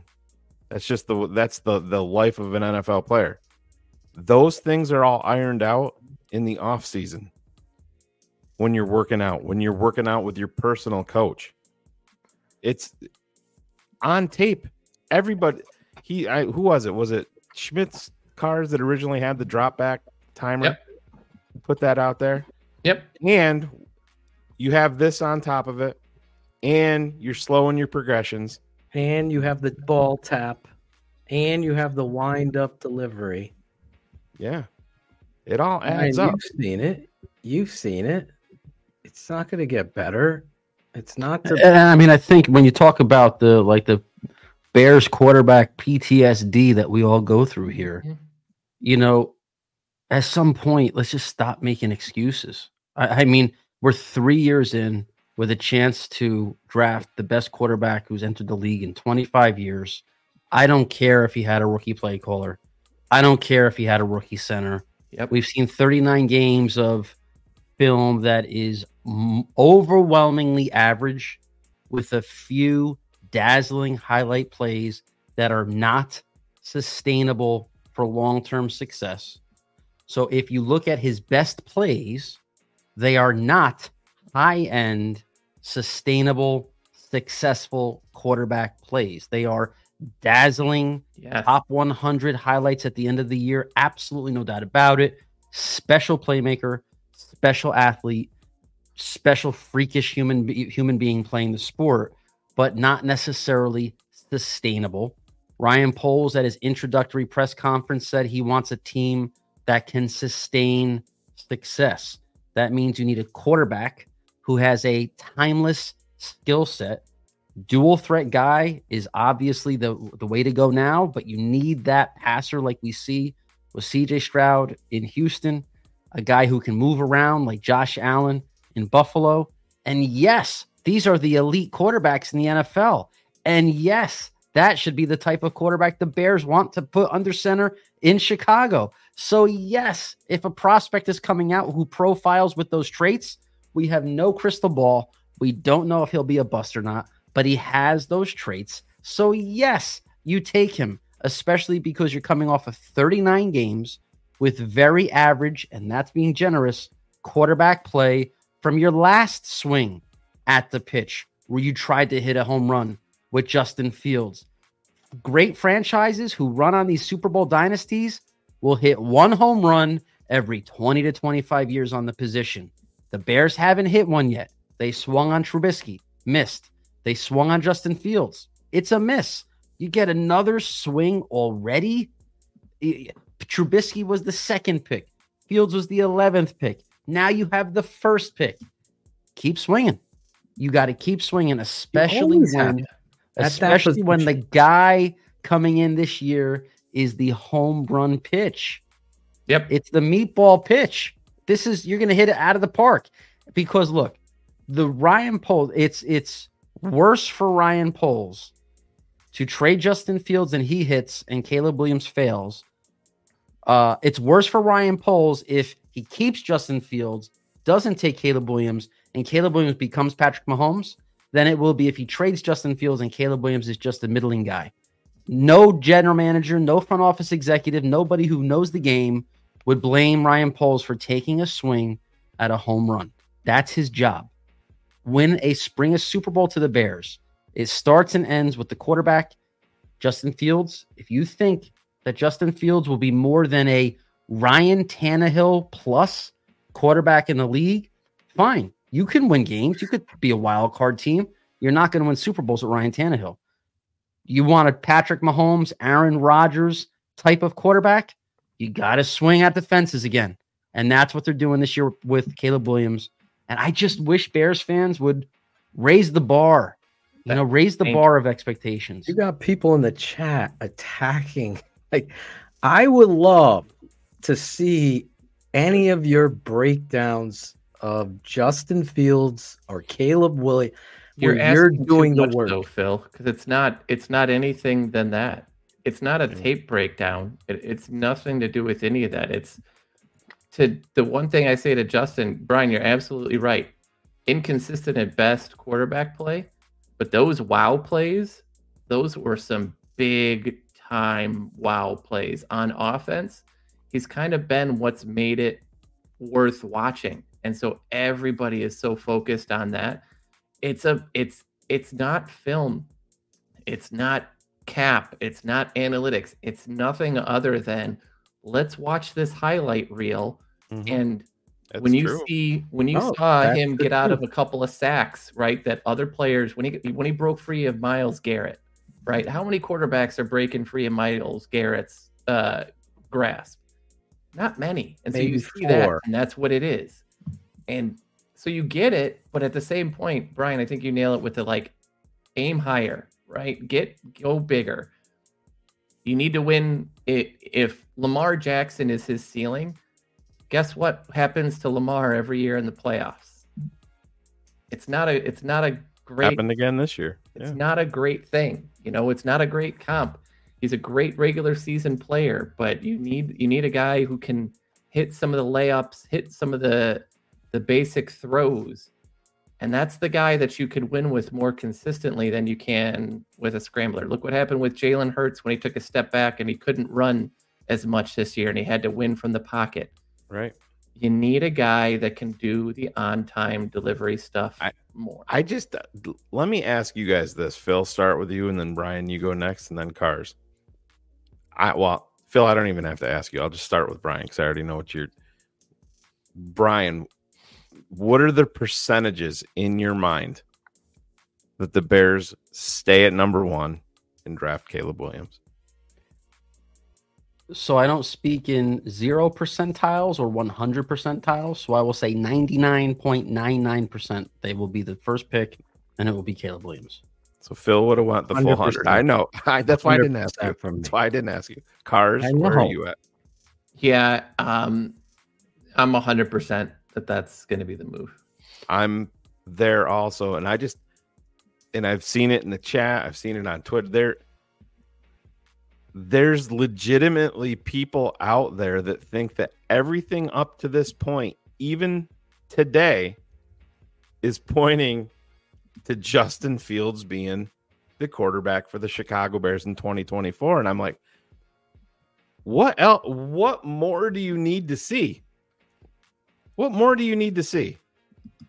Do you think that Justin Fields had any type of assurances and went on a podcast like that with what unfolded? Brian had the mic drop. I love to watch tape. I love to see the tendencies, what the offense is going to be doing. You can't do that because they haven't given it to you. And how many weeks ago did they hire Shane Waldron? A month ago? 6 weeks ago? 3 weeks. When was it? It's been a while at this point. I think it's 3 weeks now, 3 or 4. And you have nothing. That's the mic drop. If he was going to be here and Ryan Poles said, "Oh, he's our guy, but we're just going to play this game," he's got that information. He's gone and he knows it. Listen, and that's why the timing all adds up, Right, because this week is going to trade. I personally think the talks parameters about another team. parameters of a trade are going to get done over the next 10 days. In my opinion, they're knowing how the combine works. You guys know as well as I do the way yes, they're evaluating how fast the guy runs and how high he jumps, but the reality is that's numbers, that's data, the positional drills. They'll watch it, they get the film. They're there to collaborate at the bars, at the restaurants, in the hotel meeting rooms to get business done. They're meeting with agents on contracts. They're meeting with agents about expected free agents and parameters of a possible deal. And the GMs are talking trades. And this is what, in my opinion, the Bears are going to have a deal hammered out before free agency. And we're going to probably hear leaks toward the end of the scouting combine. And Justin Fields, and the trade can brand, be his personal brand ambassador that he is, Yep. got ahead of it, and he'll be able to basically say, so, you know what? This is kind of what I was hoping for. This is, sent the messaging out there. This is what I was kind of hoping for. And it'll be a decent divorce. It won't be a messy divorce. It'll just be good luck. Hey, listen, again, like I said last time I was on the show with you guys, Justin Fields isn't necessarily a victim of horrible play on the field. He's a victim of bad timing, being on the Bears at a time that they could draft a better quarterback. That's just what it is. No hard feelings, right? And my hope is that fans on Twitter and social media who are so ruthless and relentless with their Justin Fields fandom, I mean, honestly, they should follow him to wherever he goes next. Join the Steelers Twitter. Join Falcons Twitter. Don't hang around on Bears Twitter and shit on the Caleb Williams parade because of whatever agenda you have. You are a Fields fan, and that's wonderful, right? Like some guys can be, like my young son is a CeeDee Lamb fan. He claims he's a Giants fan, but he loves CeeDee Lamb, so he always wants to watch the Cowboys. You know what? Cheer for the player. You can cheer for the player. You don't necessarily have to. You got to ground that kid, Brian. Yeah. Hey, listen. Gotta let them find their way, man. Let them find their way. I don't know. I don't want them to go through the torture I went through as a Bears fan, so we'll see. But if you are this angry at the Bears and the possibility that Justin Fields won't be the quarterback, you're kind of coming in touch with your feelings here. Yeah. You're a Justin Fields fan, and that's amazing. Live forward, go forward and prosper, cheering for Justin Fields wherever he plays. Just please get off Bears Twitter, because Bears fans are going to want to embrace whoever QB next is. And they should. Caleb Williams. And we want to enjoy it. Bears fans want to enjoy it. We don't want to deal with the trolls. And I'll tell you what, Caleb Williams' game, listen. When I scouted Barry Sanders coming out of Oklahoma State, it was just something way different. Marshall Faulk, way different. It just pops that way. This guy is something way different. And we talked about it last year, Shane. You said, I said it right there for everybody to see. If Caleb Williams was in last year's draft, you're drafting fucking Caleb Williams and trading Justin. That's how much better he is. That's how much better. And the reality is, this kid can run too. But he's not the explosive runner that Justin Fields is, but that doesn't matter. But he is no slouch. No, Jalen Hurts isn't the explosive runner that Justin Fields is, but he can run enough. Aaron Rodgers could run enough. Exactly. No, but the thing about Caleb in breaking down his film is his eyes are always down the field to find the open target to hit and attack with a pass. He's not looking to escape to run. And that is a separator. There are times that you use these comps because it looks like something you've seen. And I've talked about it. There's Dan Marino, there's Aaron Rodgers, and Pat Mahomes mixed in with what I see in his talent. And if you are getting the best, he's the best quarterback I've ever scouted. Go out of that, Phil, but you're not comparing career arcs. No, you can't. Right, exactly. And That's the to these separator that people everybody wants to. you people guys are on the radio on ESPN. Lawrence Holmes. I am so sick of people comparing this kid to Patrick Mahomes. It has nothing to do with team. He's going the to Kansas be City Pat Chiefs. Mahomes. I had someone say, "You said he's going to go into the Hall of Fame." Never said none of that shit. Never will. You can't predict this kid. God forbid. Look what happened to Teddy Bridgewater. Anything could happen in the NFL with injuries or whatever. All you can do is go by your eyes and the tape. Listen, I'll spoil alert this. Everything about Caleb Williams that you heard, all these narratives are false. All the boxes are checked. He is a good human being, a good leader, a good teammate, and a good, at the point of where it matters most, he's a good, empathetic human being. So And he's going to check all those boxes. I think you might have done this exercise last time, Shane, but I'm just going to do it, repeat it. Yeah. I mean, what makes let's just look at the first round draft order. Okay. And what teams would take Caleb Williams? Number 2, the Commanders. Yes. Number 3, the Patriots. Yes. Number 4, the Cardinals. Yes. Number 5, the Chargers. No. Number 6, the Giants. Yes. 7, Titans. Yes. 8, Falcons. Yes. 10, Jets. Yes. 11, Vikings. Yes. 12, Broncos. Yes. Then the Raiders. Yes. Then the Saints. Yes. Colts. Probably not because of Anthony Richardson, but there would be a debate. Next is the Seahawks. Yes. Jaguars, Bengals. No. Rams. Yes. Steelers. Yes. Dolphins. I bet you they would. Eagles. Yes, they would. Consider it. Texans. No. Cowboys. They might. Packers. No. Buccaneers. Yes. Bills. No. Lions. Yes. Ravens. No. Chiefs. No. 49ers. Yes. What makes us think that Justin Fields is in the category of quarterbacks? I think that's 20. Lamar Jackson, Josh Allen, Justin Herbert, Joe Burrow. These are the only guys that teams would not take Caleb Williams over. It's a you guys, Bears fans have to understand this. The Bears don't have that guy. The Bears don't have that guy right now that justifies not taking Caleb Williams. The Bears have let's say, the Eagles would take him and they have Jalen Hurts. The Dolphins would take him and they have Tua Tagovailoa. The Rams would take him and they have Matthew Stafford. All right. These are guys that Bears fans would wish to have at quarterback. And we're going to sit here and say, oh, well, the Bears have Justin Fields. Maybe they won't take him. It's laughable. It is laughable. Comedy. Just around debate. Around football people. They just fucking are cracking up hysterically.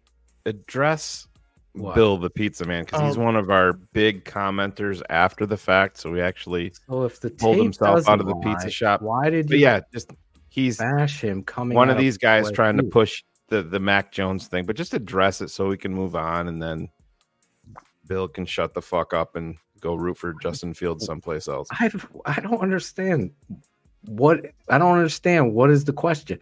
I have always stated that in my opinion of scouting these quarterbacks, I had Mac Jones over Justin Fields.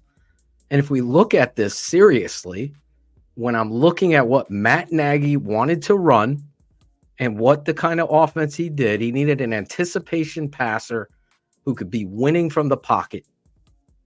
Matt Nagy is not an RPO run option outside. Let's just run it. He's not. He fumbled the ball. Also, Phil, let me just jump in and kind of come to your, not that you need a defense, but I mean, go ahead. People will always jump on the evaluations that miss. It's the easy, more productive evaluations that miss. Guys who do this for a living full time are lucky to get it right 50% of the time. Lucky. That's a lucky hit rate. If you bat 500 with your draft picks, you're a Hall of Fame GM. That's number one. Number two, that draft class, Zach Wilson, Trey Lance, Mac Jones, Justin Fields, scouting departments where there's millions of dollars dedicated into the art of scouting. Millions and millions of dollars. Yes. The number 2 pick was Zach Wilson. Number 3 pick was Trey Lance. Then there's Justin Fields. Then there's Mac Jones. It's not Phil who missed on those guys. The entire NFL missed on those guys. So you have to be fair when you look back in hindsight. Mac Jones, everyone thought the 49ers and Kyle Shanahan was trading up for Mac Jones. Kyle Shanahan, the offensive genius, missed on Trey Lance. So it's going to happen. All four of us and every Caleb Williams fan out there could be missing on Caleb Williams. It could happen. The Jaguars might have missed on Trevor Lawrence. We still don't know yet. But at the end of the day, that's scouting. You are going to hit and you are going to miss. And you're going to do equal rate. It's going to be equal. And the quarterback is magnified. And let's be honest, Mac Jones is going to be probably playing for his next team this offseason. Justin Fields will be playing for a new team this offseason. Trey Lance is already playing for a new team. And Zach Wilson will be playing for a new team. Right. So I think the bigger question that fans should ask themselves is not why did Phil have Mac Jones, the second quarterback? Or why did we not say this about Justin Fields coming out? But like, how did the NFL get it so wrong with these guys? And when you have a no-brainer come along, where you don't have to dissect his game as much as you had to do with Mac Jones, or project as much as you had to do with Trey Lance, or get wowed by a guy at a pro day like Zach Wilson, or think the processing speed of Justin Fields would get better when he was in the pros. When you don't have those issues and you have the guy sitting there, it's another reason why you don't pass on him, because every quarterback from that draft class had a glaring issue that fans assumed would get better in the league. They'll fix it in the league. And sometimes that doesn't happen.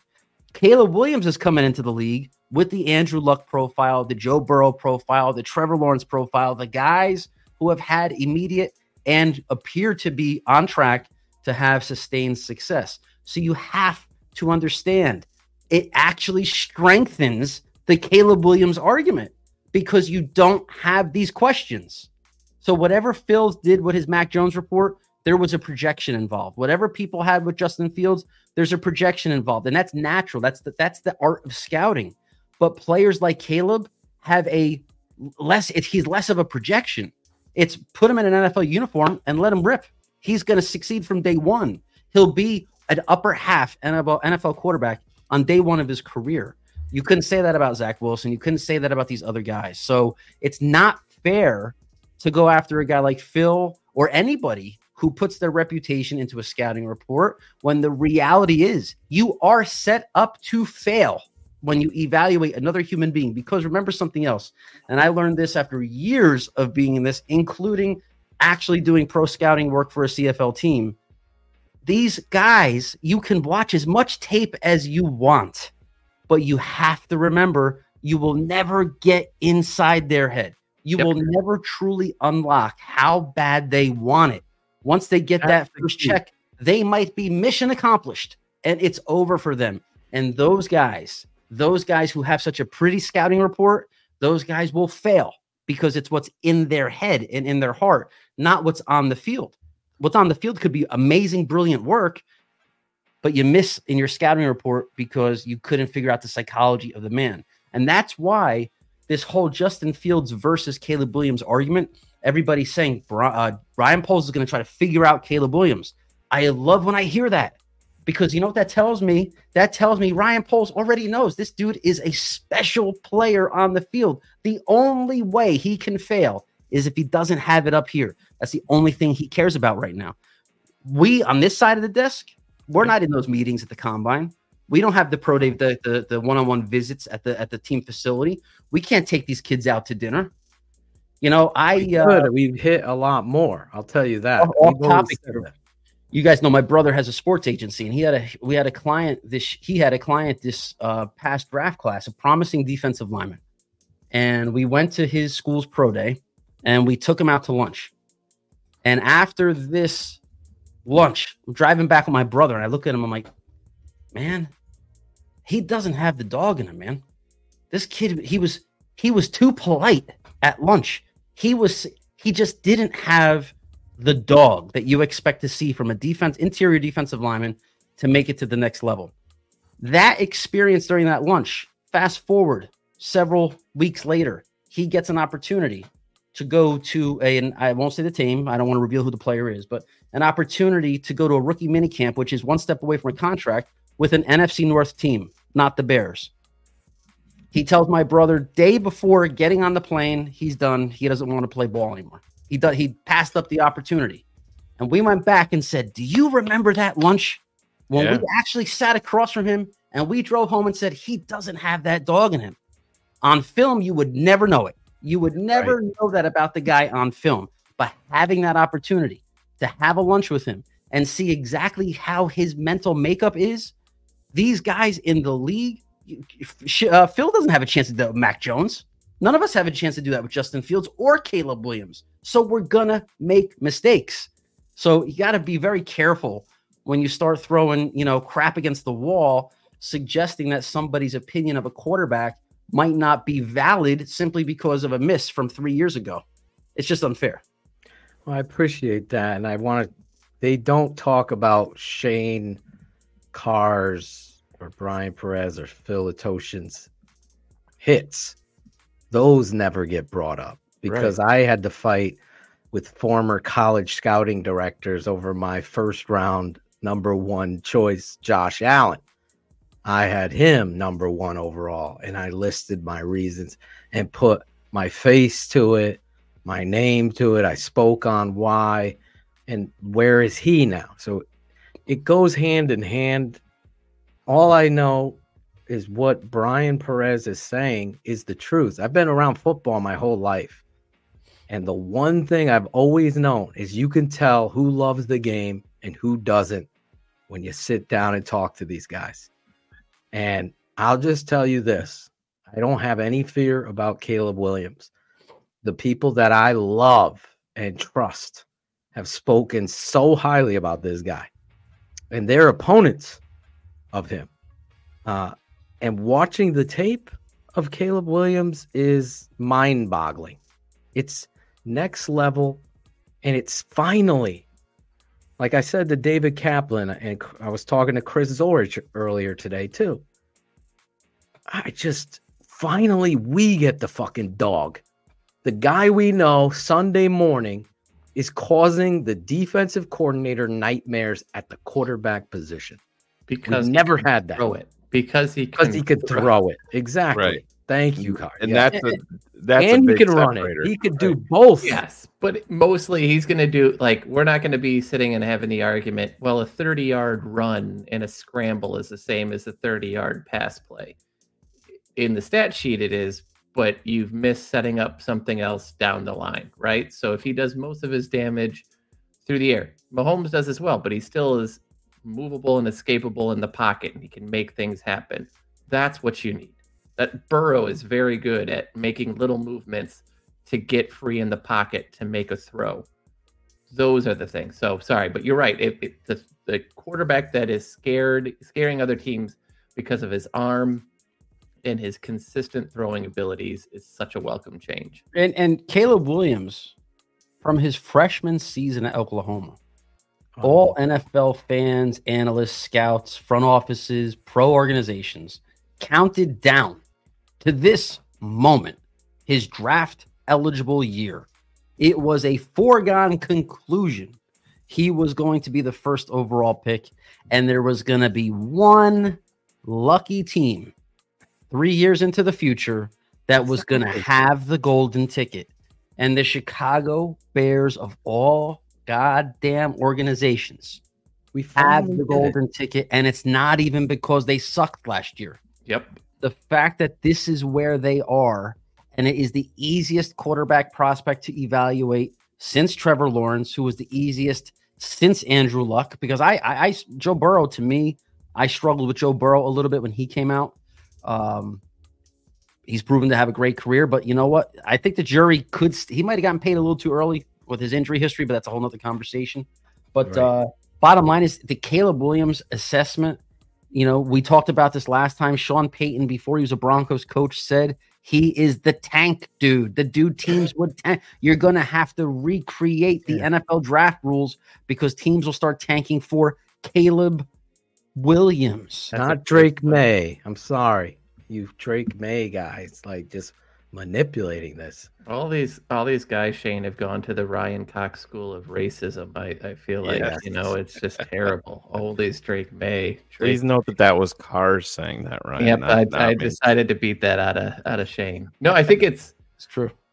I think you're right. I did almost swear there. Whoever wrote that comment, that was close. I was hoping you'd swear once. But Brian, I think you nailed it. Like, I don't think we ever make a big enough deal that Peyton was on national television being interviewed, and he, because everybody was worried that tanking was happening the year prior. And he was like, oh, just wait. Yeah, just wait. You will see tanking like you have never seen it before. And you kind of did. Arizona tried it early. And a couple of the other teams like New England sort of tried it, but none of them were as bad as Carolina. So Carolina sort of made it impossible for them to tank. But you saw it when like Arizona's like, we're going to trade away Dobbs, even though he's playing pretty well for us. He's winning us games. We can't have that happen. And it was all an attempt to go get Caleb. We played the audio. I could play the audio of Sean Payton again if you guys want and hear what Brian Perez was talking about. This is him on Colin Cowherd, and he's talking. He's out of the league, so he has no allegiance yet to where he would be. At some point, we're going to move to a lottery system in the NFL because this is a player that possibly does that, where at the end of the season, here you are in week, call it 14, 12, and clubs begin to lose to try to put themselves in that position. That's not been a problem to date with our league as we know it. I mean, and it very well could have been, but this player, I think, is the type of player that we would look back on in 5 years and say, he's why the lottery exists now. I mean, listen to that. What are we talking about here? That's why I get so fired I mean, up. you want to trust Sean Payton's decision making on developing and procuring and choosing quarterbacks? Phil, you talked earlier about Josh Allen. If Josh Allen had come out the year before, there was, remember, and it was back and forth whether or not he was going to. He stayed in next year. He was in consideration to be the first pick of the draft the year before, but he stuck behind. And what happens with all of these guys when they stay one extra year? They get overanalyzed. You start nitpicking to hell every flaw, every issue, every hiccup, everything, because you've been so good for so long. If Trevor Lawrence had stayed one extra year, what does that look like? If Luck had stayed an extra year, remember Peyton Manning when he came out, everyone's like, who got hurt. Yeah, and stayed that. Who was that? Oh, come on. He was USC. Barkley. Remember Barkley? Yeah, Barkley was one of those guys. Back it up to Matt Leinart. Matt Leinart came back. Matt Leinart, also known as Deshaun Watson, right, Phil? Deshaun Watson. And you look at, remember when Manning came out after, because I believe he stayed his full 4 years, and the whole thing was like, how great could he be? He couldn't win a national championship at Tennessee. But T. Martin did in Tennessee the very next season. The very next year, and that was used against him. And so people were debating Peyton Manning or Ryan Leaf. Oh, do you remember when people were like, you made the biggest mistake? There's no way you pass on a prospect like Ryan Leaf and all of his physical talents. It's when you stay that extra year, or you win the Heisman and you sit back one more year. William, man, you're gonna get picked. You're gonna get picked apart. And the draft is so cyclical and predictable with that, in terms of you have this flow of draft season, where the 2024 NFL draft cycle started, and Caleb Williams, no debate, number one pick overall. Clear cut, obvious. It is what it is, top of every big board. By a mile. And then you get to Notre Dame, you get to a stretch in a season where maybe he's not doing great, and the over-analysis, we finally have some negative plays that we can pick apart. And now you start hearing, maybe there's this flaw, maybe he's got the personality, maybe he's not what we thought he was. And then the dip starts. The dip goes into the NFL playoffs. And then around the time that the combine comes around, reality and scouting sets in again. And boom, that number one guy ends up right back where it all started. No debate. I'm telling you, my prediction is we're about 2 weeks away from every mock draft starting at the number 2 pick. We're not going to have this conversation much longer. Because wait, bro. I hope you're right. You got to remember, it's just Justin about there can't right get now. traded. Justin can't get traded until March 13th. Well, he can, but it can't be. It can't. A It lot can of be people are agreed upon. asking that. Dave it can't be Kaplan announced. asked me too. Yeah, I it can't be. no. It can't be announced. Yeah. Can you It can't be say? completed. Can Yes. Schefter or He could be Rappaport come out and traded say He can. No, they won't Falcons and the report it. Bears have an agreement in place? They Justin won't really Fields. report it. Yeah, have an It'll- agreement. I think in you'll see principle. more like Schefter coming out saying the Bears have this. According to reports, Bears are taking or have made the decision. They're moving Caleb Williams as the pick. Yeah. Justin Fields is officially on the trade block. Yes, that's what you're going to hear. And Okay. all the mock drafts are going to start at number 2, all of them. And that date can't come soon enough. I think we're a couple weeks away from that because the cycle, the NFL draft life cycle, this is falling right in line with years past when it's such an obvious choice at the number 1 pick that you have to almost drum up more interest. Otherwise, it gets a little boring, right? I mean, think they can announce it. It just can't be finalized because remember all the post June 1st cuts and everything like that. They can say that the Chicago Bears and the Pittsburgh Steelers have agreed in principle to a Justin Fields trade that can't become final until March 13th. I think you'll see reports to kind of Brian's point, like he's available. The leaders in the clubhouse right now are the Atlanta Falcons and the Pittsburgh Steelers and the New England Patriots, right? Like you're going to see that level. But it may be agreed to, but you're not going to get anything specific because everyone will get their hand slapped if they start talking about it. Stafford was traded before the Super Bowl. Yep. He was? Yeah. Yeah. So there you go. I mean, you could, if you want to look at it that way, he could have already been agreed to be traded to the Atlanta Falcons with everything that's happened. And they've told him that that's what's going to happen. They're just not going to announce it yet. Those things could be, but it's going to get to Brian's point. Like you get to the end of not next week because the next week's the 1st. So the 2 weeks by probably about the 7th, you're going to start 7th and 8th. You're going to start to hear just a massive momentum train. March 7th or 8th, right there in that. Because it's Carson Wentz was become official. Carson Wentz was traded on February 18th. Well, terms were agreed to, but agreed official. To. Yeah, right. It can't become official until. Well, another the one. Bears are working the phone. Listen, another one involved Chicago.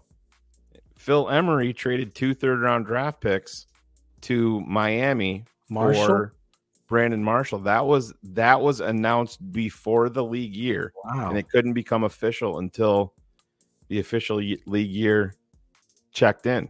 Because nobody was talking about that, about him coming to Chicago. I know they had the "Let's get the band back together" tweet from Jay and stuff like that. But so this, I mean, the NFL though does specifically say no moves can be made until 4 p.m. on March 13th. Right.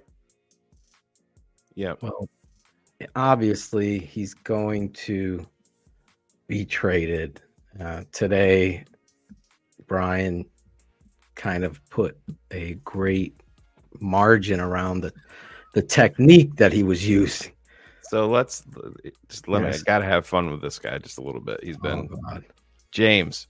So I want to. USC won nothing with Caleb Williams there. So let's just go off your theory of thinking that you're having a mic drop moment. So let me ask you this, and please put your answer in the comments. What's Justin Fields' win-loss record as a quarterback in the NFL? If you want to play the quarterback, hold on. Win-loss. There's a better one.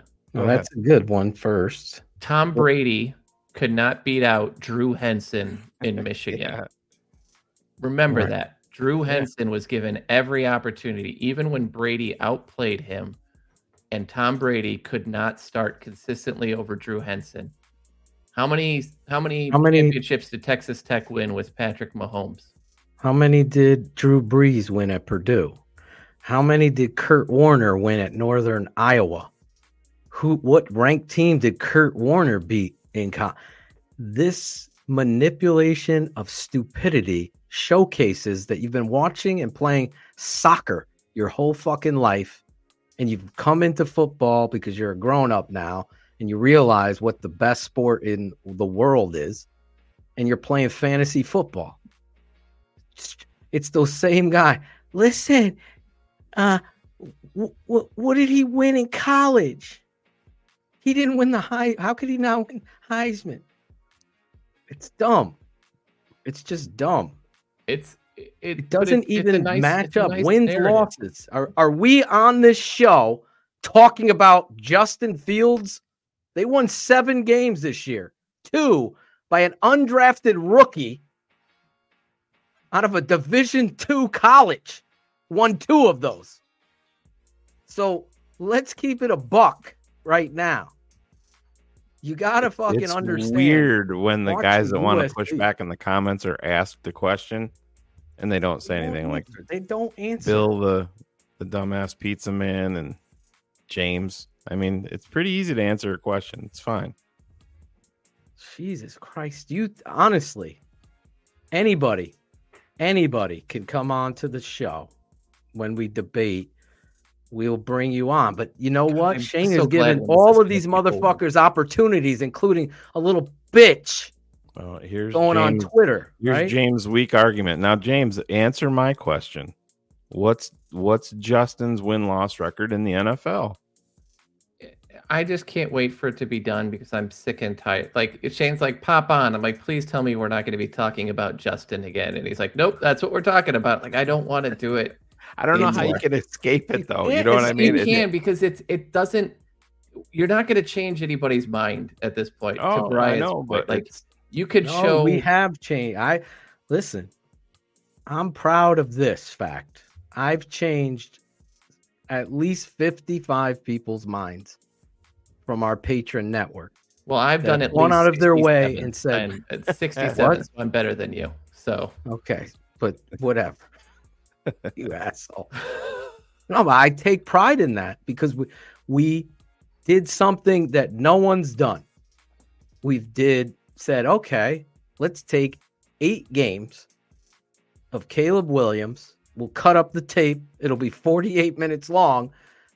That goes 2 hours because we're breaking it down live with nowhere to hide. And it looks like a goddamn highlight film. And when we do Drake May, I'm telling you, it's not going to feel the same way because the tape doesn't exist.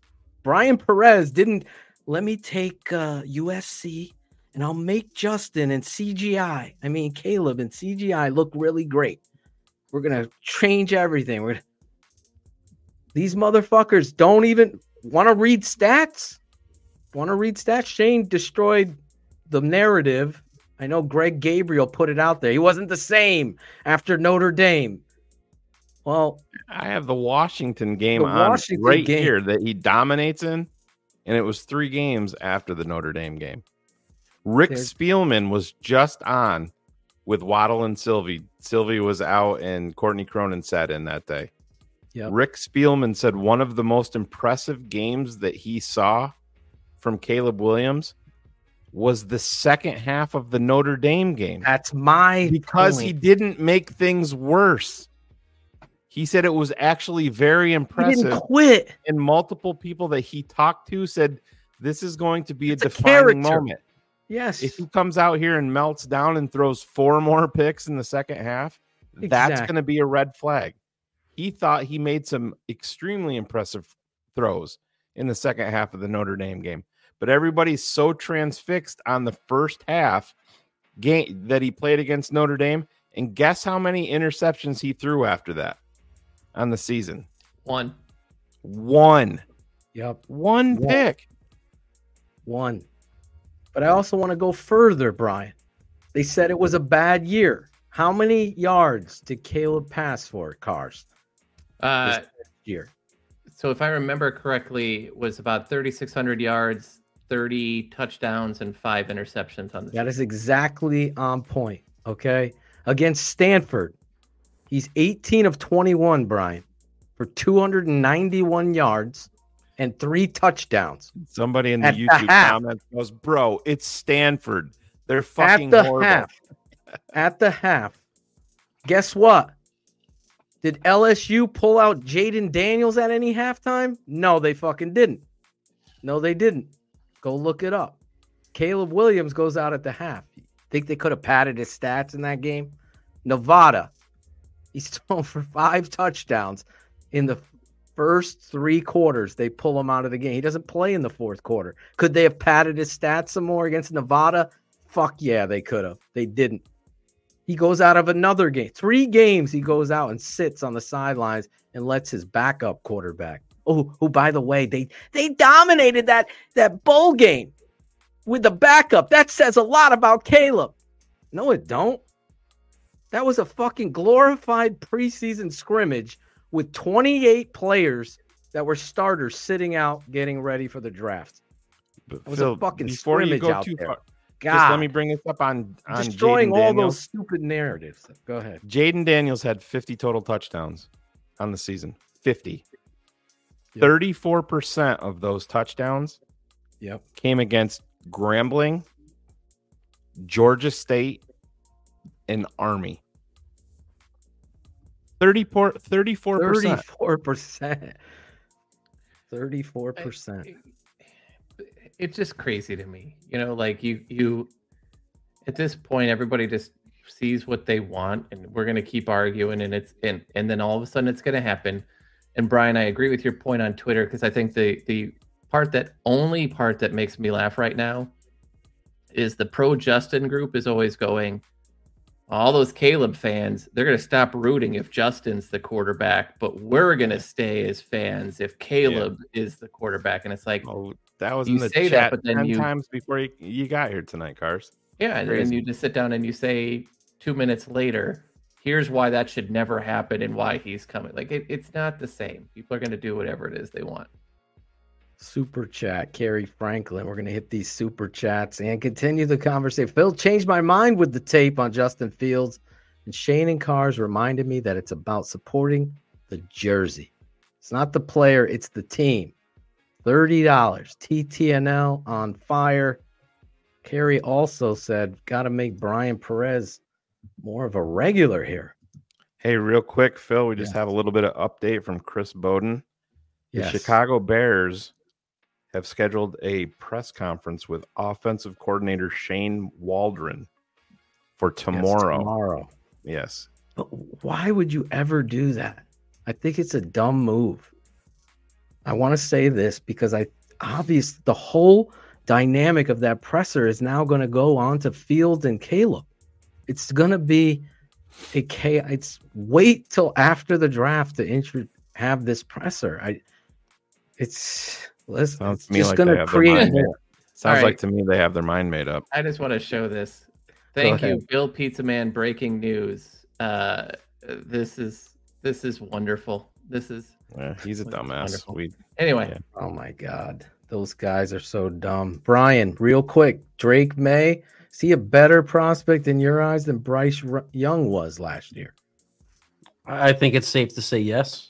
I'm not a May fan, and I would take Drake May over Bryce Young. Yeah, I think Bryce Young, I don't ever really like betting on an anomaly hitting.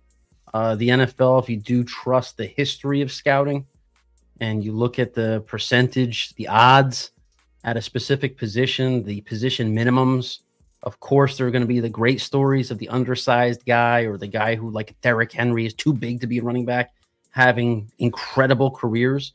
But it's more likely than not that if you have a quarterback who has a physical makeup like Bryce Young, the odds that he's going to buck the system and be a MVP level quarterback or Super Bowl type of quarterback are very low. Drake May is the complete opposite. Drake May looks the part. He slings the ball all over the field. He's got good mobility, has a little bit of like a Josh Allen light to his game. Not saying he will be Josh Allen, but if you're looking at a player comp, maybe a slightly less athletic version of Josh Allen is He's not in that arena. He's in that orbit. And I think if Yeah. you say that, you compare that player profile to Bryce Young, who, I mean, what is he at his best? Like a Doug Flutie, maybe? I don't know. I think you would take the Josh Allen profile over the Doug Flutie profile 10 out of 10 times. I like Bryce Young out of that, but that's my assessment. See, I We don't wonder all agree. why.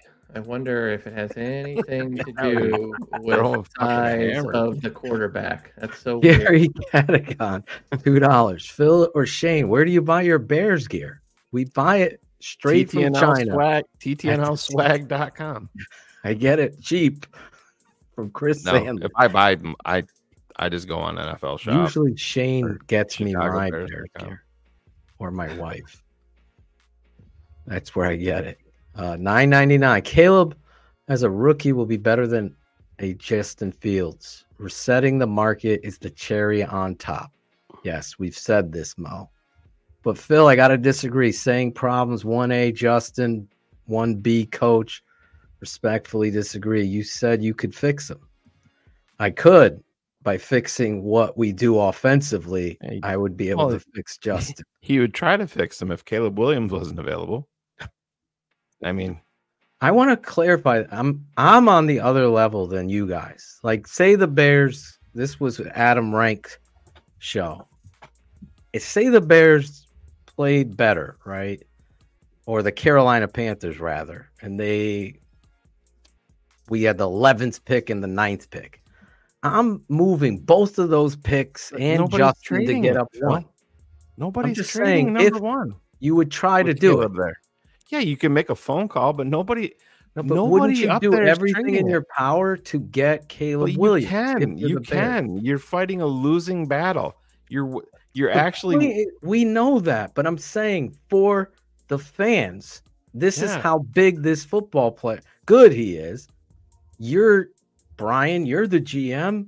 We have the 9th pick and the 10th. He just went down through all the teams, and there was 20 of them that would take them. They're not. Nobody's moving. Nobody with a question at quarterback, or I mean, we brought up Jalen Hurts. We brought up Dak Prescott, both of whom have more production in the NFL than Justin Fields, and they would probably still take Caleb Williams. Right. You can try all you want. They talked to Rick Spielman about that, and he goes, if you had the number one pick in the draft, and he's kind of limited in what he can say now because he was involved with the Washington Commanders and looking for helping them find their next GM and talk. If you go back to his With the First Pick podcast that he's on talking about, he's like, he goes, I know what I think about Caleb. I already know. I wouldn't even entertain the phone call. All right, you want to offer me this? Okay, thanks. Click. Yep, thanks. Click. Thank you. Click. Because I know who the prospect is. I am on that same. If I'm the GM of the Bears, right? These fans could call me with every fucking player and pick. We have never had this. You take the quarterback. It's the Holy Trinity. Like Rich Eisen, today was the first day that I've ever heard of an actual offer. I don't know if you guys heard it.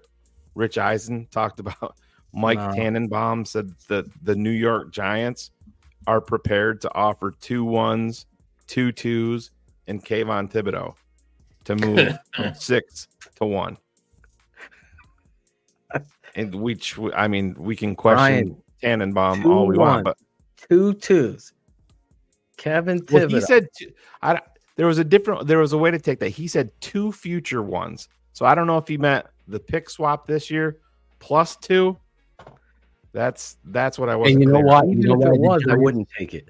You know why the Giants would make that offer? Because they committed to a quarterback too early who didn't prove with a good enough track record in the NFL that he's capable of sustained success in Daniel Jones. And now they're going to be forced to chase the golden goose and trade the future of the franchise to move up for a guy like Caleb Williams because of how special he can be. The Bears need to learn the valuable lessons that teams like the Giants and other clubs that overpaid a quarterback too soon based on what he could be, not on what he's already done, and simply do the obvious right move and take Caleb Williams. Ryan Poles is not going to entertain trade offers. He's not even going to tempt himself. I think he's moved on already. Caleb Williams is going to be the guy. And the only way that doesn't happen is if somehow Drake May leapfrogs Caleb Williams on his board. He's not going to trade out of an opportunity He to had draft all season to do that. He had all season to do that, Brian. Drake May did. And Drake May actually started to take a nosedive towards the end of the year. A pretty significant one in my book. I agree. Adam Johns went on his sabbatical. He went and saw Notre Dame versus USC, and then he went, I forget who North Carolina played. It was the double overtime game that Drake May and North Carolina had, and he came out of that one game praising Drake May. And then you want to talk about Greg Gabriel pointing out a game where somebody regressed from? Go look at Drake May after that. He was the one that it's just I see things that I like in Drake May, but we're gonna break down Drake May the next Monday night live, Brian. Just remember something. The market tells you. The market tells the story. Mhm. All these teams are going to mortgage their entire future to grab this guy. Why wouldn't you take him? Now, I have a question for you, Brian. Do you have to go, or can you stay? I can stay. Okay. Let's run through these super chats so we're not keeping the mailman up way too late. Hey, It's not fair. text your other one there and just let them know that we'll I reboot. did. Where we'll is come he? back around, but I'll do the Okay, go ahead, super. read it. You handle that. Go ahead. All right. Comtrues. That name is going to mentally break me. Just reading that. $4.99. Love you guys. I've been a fan of you two for a very long time. Are there any centers besides Powers you guys are interested in? Much love from Wisconsin. 100%. And I had a phone call with Cap a little bit before the show, and we actually talked about this subject specifically. And this is actually a good one that I can ask Cars and Brian. Do you think Caleb Williams, we are all in agreement that he's going to be the quarterback. Do you think that the Bears are going to tie their wagons to rookie quarterback, rookie center going into the season? Because I do not. I think that they're going to, if the draft happens to fall that way and a guy falls into their lap that they're not expecting, yes, they can pull the trigger. I very much expect them to come out of pro free agency with a veteran center like Evan Brown or Lloyd Cushenberry, somebody like that to have a veteran presence. What say you, Brian? I agree. I think it's too slippery of a slope to trust the two guys on offense to have to figure out what's going on defense and have it be two guys that have never seen it before on the NFL level. While it might be a great strategy to create that center quarterback long-term relationship, you get a guy who's 26, 27, you can lock him up, maybe even for 2 contracts if he's a good veteran, and let him kind of be almost like a mentor too for a young rookie quarterback and draft a rookie in day 3. Interior offensive lineman, the sweet spot is that late day 2, early day 3. Bears could probably find a starting quality interior lineman right in that range without having to reach. I think you're going to see the Bears spend early picks, forgetting about Caleb right now. That's the obvious one, but their next couple of picks, if they get a second rounder for Fields, even maybe a first rounder for Fields, I think you're gonna see them spend those picks on athletes that can make an immediate impact at positions like wide receiver, edge rusher, get on the field, make plays, pin your ears back, get after the quarterback. The learning curve is quicker these days for those guys because it's just let your athletic ability dominate early, become a great pro by refining your skill set as you mature through the years. But you can help us right now by doing these specific things, especially if they're special athletes, first round worthy guys. Those are where I think you'll see them invest. So, for example, a kid like Caleb Williams will come into Chicago already having an alpha receiver like DJ Moore, a reliable veteran tight end like Cole Kmet, So adding, let's say, that that number 9 pick, if it's a wide receiver, you're not worrying about a rookie quarterback throwing to a rookie receiver as his number 1 guy. He has at least DJ Moore and then Cole Kmet as veteran options who have been there and done that. And then that rookie can just let it ride, fly, be an athlete, do what you do best and make plays. And Caleb's success wouldn't be directly dependent on a rookie, just like it would be if it was a center. You can take a rookie edge rusher who comes in, if that's the number 9 pick, or if they get a second rounder, and that guy doesn't have to be their leading sack guy in 2024. You have Montez Sweat, great mentor. He's your 12 to 15 sack guy. Bring this rookie in obvious passing situations, pin your ears back, just get the quarterback as we mold you into what we want to be. The Bears are going to be in a luxury position to do that with their early picks. I think it would misfire. It would be a misfire to bank on a rookie to fill a position that really requires experience to be one of the best at. I totally agree. I have nothing to add. Let's go to the next. Mike H, $2. Welcome to Chicago. Caleb the Hall Williams. Yeah, exactly. That was the Hall. Brian Perez's moment there a couple of weeks ago when he was on. You got to trade down and get the Hall. Well, you got the Hall by winning the lottery and getting the number 1 pick. Go ahead. I think the more interesting thing now is just that 9th pick. I'm moved way past this. It's how aggressively are they going to have to move up with 9 to get somebody? Real quick, Cars. Brian, you actually wrote in regards to Brad Biggs, who's very connected. He doesn't follow me or Cap. He hates us. He still follows me. He hates everybody. It's okay. We're all about a decade away from getting that part. Lauren Cox has the great story. He thought Lauren Cox was Bill. Wasn't Lauren? It was Lauren's buddy down at the Senior Bowl. He's like, I'm not talking to you. You're draft doctor or whatever. He thought it was me. But anyway, you quote Brad Biggs in a report for BearsTalk.com. If you're not following that, go do it. And what was Biggs saying? Biggs is like, this isn't even a debate. It's down to Caleb versus any other quarterback, right? Pretty much. And honestly, Brad Biggs, obviously, he's got his reputation and he's pretty grumpy guy, obviously, but you got to respect the guy's opinion who have been there, done that, been around the building for decades. It seems like source. He got connections. He's a guy that's as well connected as any about what's going on inside Hallis Hall. And if he's saying this ain't really a debate right now, like it's wasting time to debate Caleb versus Justin Fields, and then Caleb's on following the Bears, and then Caleb's on Justin Fields is on following the Bears, and Justin Fields is on a podcast, and here comes the combine, and Brad Biggs is adding in there. Stop wasting your time. It's not Justin versus Caleb. It's really kind of Caleb versus Drake May right now, which again, we talked about before, the cycle of the draft season. You're going to get that. Might be a little more of what you hear. Justin Fields trade on the trade block. Now the Bears are deciding which quarterback to go to. Ignore it all. It's going to be Caleb Williams. But when Brad Biggs speaks, I think you got to listen. It's like you could say what you want about Mel Kiper. But when Mel Kiper says has a mock draft, there's a good chance it's not just because he's a great talent evaluator. Right. He knows guys in the league. He's friends with GMs. So he's going to be able to get a little bit of intel. So yeah, Biggs made it pretty clear. It's Caleb versus May, not Caleb versus Fields. Missing on a unanimous QB1 will not get you fired.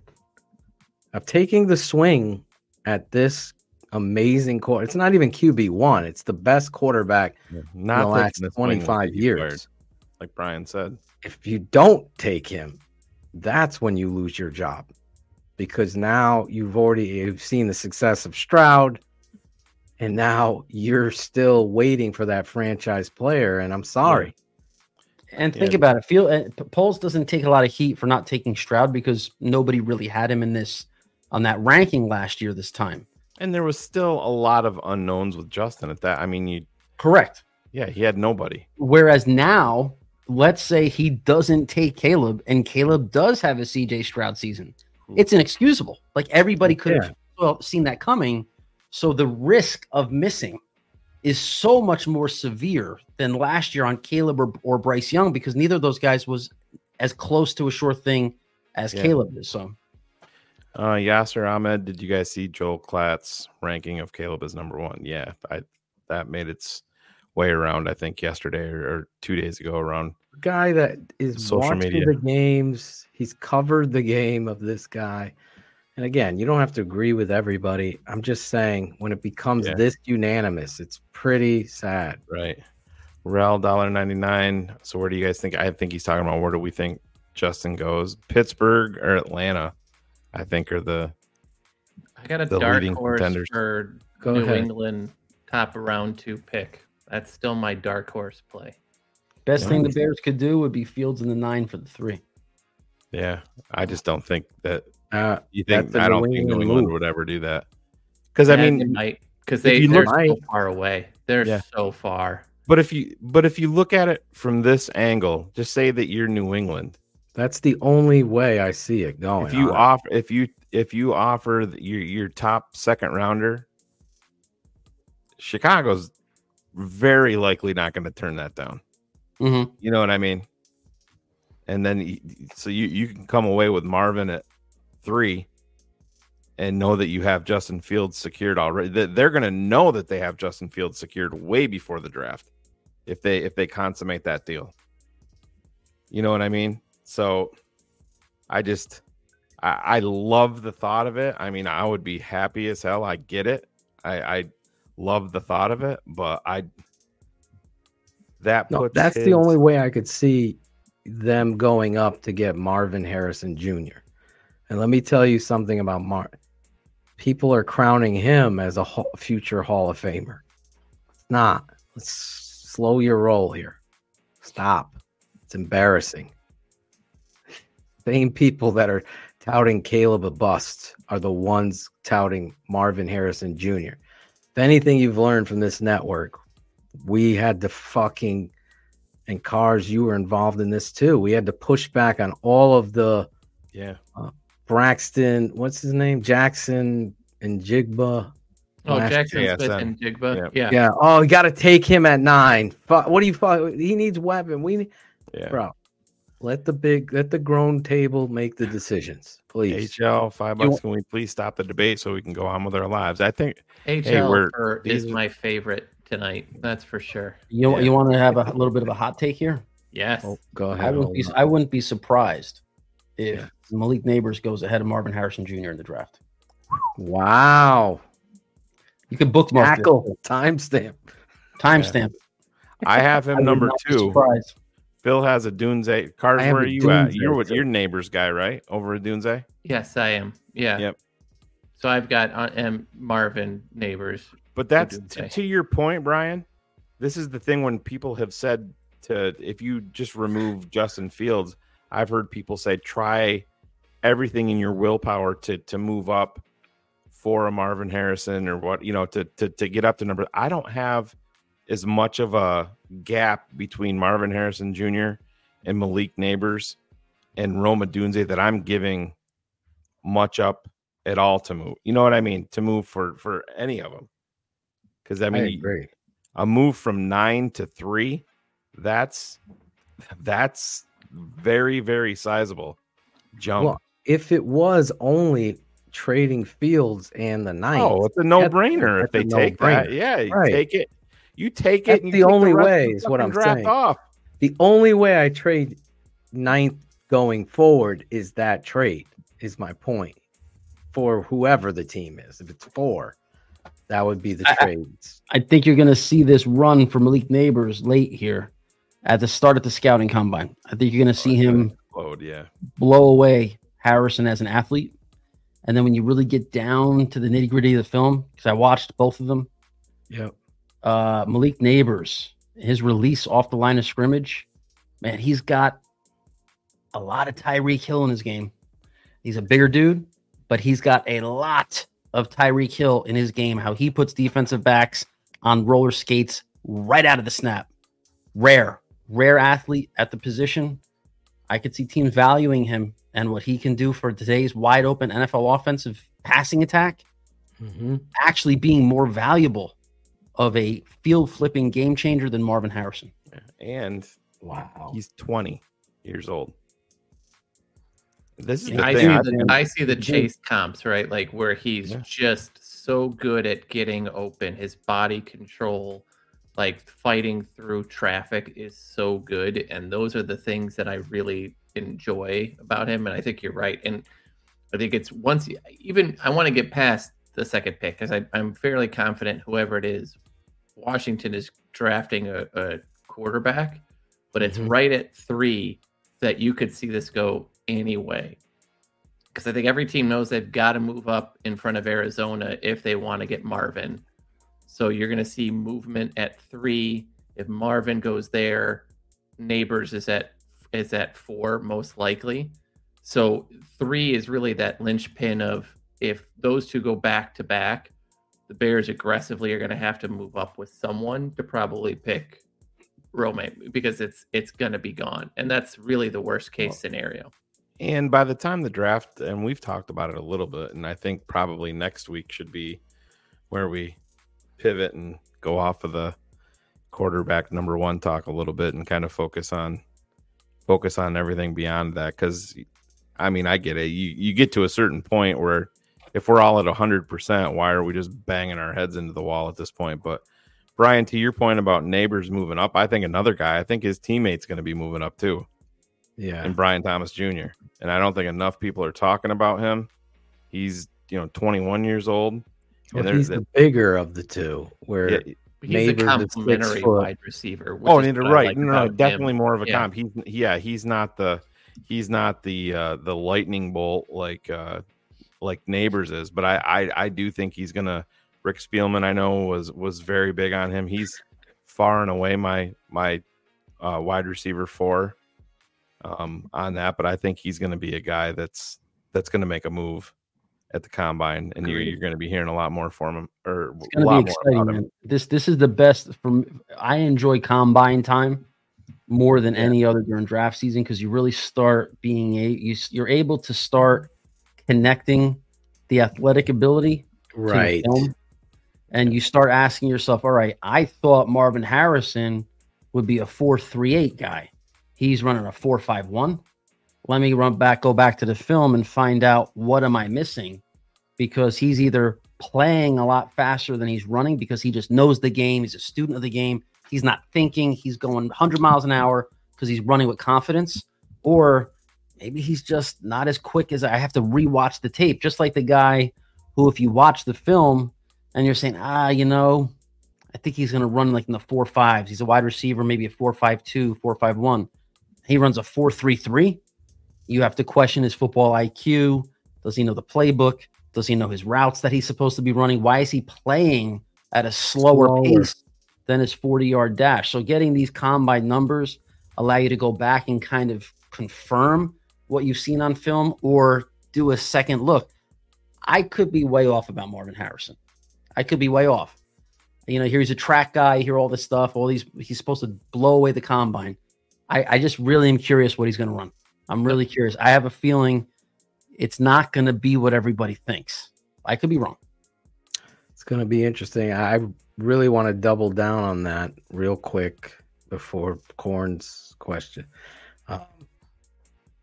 The combine for me, especially with the defensive linemen and offensive linemen, become very important to match it with the tape. When they move, does the fluidity go with it? So I watch them, even in the sprint, how do they move? I'm not so concerned that the numbers later, I want to check that box, but how do they move as athletes? I've been able to identify Bakhtiari and talent that goes later based on movement skills in the drills and how they run as in those 10 yards. Are they stressed? Are they mechanical? Are they crooked? Or are they, just confident? I can take a 5'3" guy if he runs perfect, fluid in his drills and movement in that. Those drills to me say a lot about that. So yeah, I just wanted to put that out there. The combine for me is the fun time to check that box. Do you want to do corn, and then I'll put up a question for Brian, our guy, corn planter.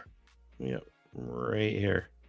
Brian, are there any Bears being linked to any free agents? I mean, I think the easy one is that a lot of people have thrown Danielle Hunter's name out there more times than not. I think Bryce Huff should be a name that they definitely look into, but I'll let you go the rest of the way. Yeah, that's the one I've seen too, Shane. And I think, again, kind of circling back to the combine and the real business that's done behind the scenes at the combine, you're going to start seeing a lot of that smoke begin to rise after agents meet with teams. Agents talk to NFL insiders. Agents are going to start leaking that information to create the market for their player. And, the NFL insiders they have to play nice with the agents and kind of get good social media messaging out there. So we'll start seeing those links a little bit more, I think, over the next couple of weeks. The reality is we don't even know who's going to hit the open market with the franchise tag. Some teams will be able to reach extensions with players even without using the franchise tag. So I think we're still about a week or two away from that really bubbling up. Because there was some smoke out there today, not concerning the Bears, but some talk with Brian Burns and Carolina. I think it was Josina Anderson had a thing out there that they had an article in Twitter, basically. Yeah, exactly. That they potentially may not that they may not tag him. That basically all the players are watching what's happening to Brian Burns, and it's not a good thing because of how they've treated him, and that he's not asking for Bosa money, but they're still refusing to talk in good faith with him, and that they're basically going to be reliant on the tag, which he does not want whatsoever. Yeah. Kerry Franklin, $50. I won't ever forget Justin Fields' face when the Bears drafted him. So excited that night, like many of us, but listening to the three of you tonight sheds so much light, in my opinion. Fields has been emotionally separated from the Bears since the beginning. What are your thoughts on that? I didn't get that reaction from his emotion on draft night because there wasn't a lot of excitement there. I think if you listen to the podcast today, he kind of went into that. He mentions Denver, he mentions Carolina, and he's like, after that 9th pick, he's like, yo, I had no idea where I was going to go. And then Chicago out of the blue just comes up, and you have to think about it from their frame of mind. They want to go to a situation, they want to get drafted, but every spot that they drop, their wallet gets thinner and thinner and thinner. And you're talking really, I mean, amazing amounts of money. When you're talking in the top 10, you're talking generational wealth. Even, with most of these guys that grew up with nothing. Justin wasn't so much that way, but you have to think about it from that point of view when you feel like you're the best of the best. And listen, the entire time, Brian said, this dude's been in the middle of the spotlight all through high school, and it was always Justin versus Trevor versus Justin. And more times than not, when they went up head to head in Nike camp Justin was the guy that came out on top in those. Then it gets to go time. It gets to the money time when it's draft night. You see, boom, the guy that you've been beating, the guy that you beat in the college football playoff that year, he goes one. Then, boom, Zach Wilson out of nowhere because of an amazing throw in a pro day that people are still talking about for some reason. And then Trey Lance, and then boom, boom, boom. I mean, you see a tight end go over you at number 4 to your hometown team.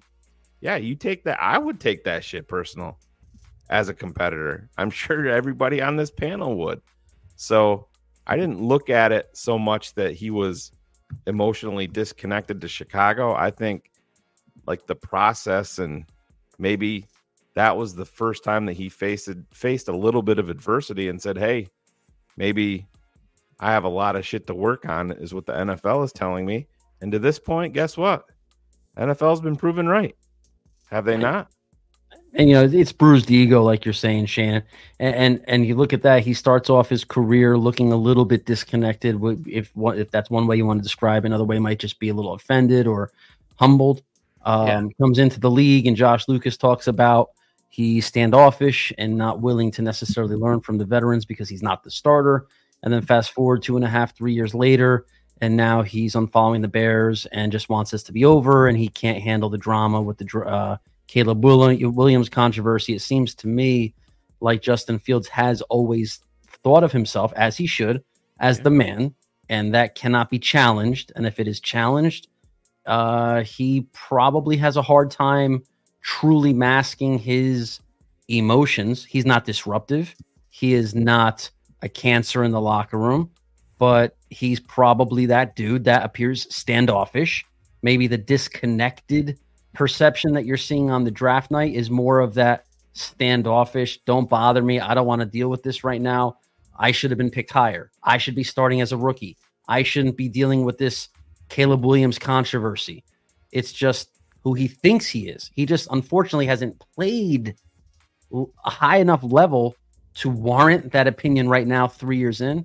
But I think the signs were all there, right? Draft night, we were able to see him and how he handles not being the undisputed man. Yeah. And it's happening again. It's happening again. I'm laughing at a bunch of other things that are happening as well. Oh my God. The reality of Justin Fields and that interview for me, if you're just tuning in, we have Brian Perez, friend of the network, from bearstalk.com, and our guy, the Bears Nerd, at Bears Nerd. He can't be traded until March 13th as well. We ain't trading him. We're never trading You're trading me for a Brez to be named later. We've already discussed. Brez. Please stop. He's getting ready for the presidential debates, probably. Frank Hacks, $49.99. I fucking love TTNL. DDP, Shane, Brian, Coach Ho, Cars.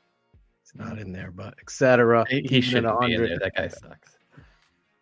For the first pick, the Chicago Bears select Caleb Williams, quarterback, USC. Bear down, the end. Fuck Green Bay. Can't wait for the breaking news that Justin Fields has been traded. I'm going to cry when we draft Caleb Williams. Let me ask I'm you guys gonna cry, this real quick. EJ, in my mom's lap. Do you think that Caleb Williams will be at the draft? No. I'm going to say no. I'm with you on that. I could see him bucking the trend and not being there. He's going to be with his family. Yeah. Brian, you agree? Or? I mean, it came out today, right? He doesn't have an agent, so he's already kind of going a little bit off the beaten path there. I think for that first contract, you don't really need it. I mean, it's cost controlled. It's a rookie wage scale. There's no. Yeah. I mean, the only issue is the second one, you better have one. Right. I mean, I hope he doesn't try to break the rookie wage scale. You know, some guy, somebody's going to do it eventually. Yeah. Somebody's going to say, you know, this doesn't apply to me. And I think we're getting closer to that reality. You know, if you have a quarterback, you know, Caleb Williams comes into the NFL and he's going to be the 21st or 22nd highest paid quarterback. You know, Caleb Williams, not necessarily him, but the next Caleb, or 5 years from now, after quarterbacks are now making $65-70 million a year, it's going to be hard to justify paying a number one overall pick at that position money that is in the bottom, maybe 20% of guys in that position. So we'll see. I mean, but will he stay home for the draft? I mean, Joe Thomas did that in the past, right? Was Joe Thomas the most pick? He's like number 3 pick with the Browns. Yeah. So I mean, guys have done that before that were really high picks. I think if Caleb has, you know, to go to Detroit anyway, that's a big part of it, right? I mean, it's not really a destination city for the draft. If he knows, this will be great. If he knows, like, it depends on his personality, right? Does he want to go on and have that picture? Whoever photoshopped Williams with, if you're about your brand, I think you go, right. That's what I was going to say. Like, this is part of what he's always wanted. He's dreamt of being in the NFL. So now I've changed my mind. I think he wants to go across that stage. Yeah. And I think as long as he knows there's no the Bears play it right and they give him assurances like as of late March, you're the guy. He's going to make arrangements to be there. I think he'll be there. So maybe especially in Detroit. I mean, think about it. Hey, Detroit. Yeah. You're going to welcome the guy who's going to haunt your dreams for the next 15 years. He's going to come into your city on draft night. I mean, it would be a really good message. Let him get the shit boot out of him in Detroit and become the villain of that city. I think a guy like Caleb will love that. So maybe the better question is, do you present him with the number 13 jersey on there, or is it going to be the Williams number 1 jersey? Because that might have some weird look to it also with the number 1 on it. You know what I mean? Tyler Scott jersey. Oh, that is a great point, Shane. You want him holding up the Williams number 1 jersey after you just traded? You know Justin what? Fields? You are the fucking smartest man, bro. Well, I mean, as a optics GM matter. have to go down to Optics matter. Shit, you're right. Somebody clip that. I just want that in clip. It's around 2 hours, 45 minutes, and like 20-ish seconds. That needs to be clipped. It'll be crazy with him holding up 1. You know what I'm saying? And you just traded this dude out of your town. But if you're Ryan Poles, I mean, you're going to know well before the draft that he's your guy. You go to freaking Tyler Scott. Remember on the movie Draft Day? Remember the owner walking up there? He took the jersey. Had the jersey, but yeah, that's a great point. Jacob Daniels, $4.99. I love David Kaplan's new motto this week.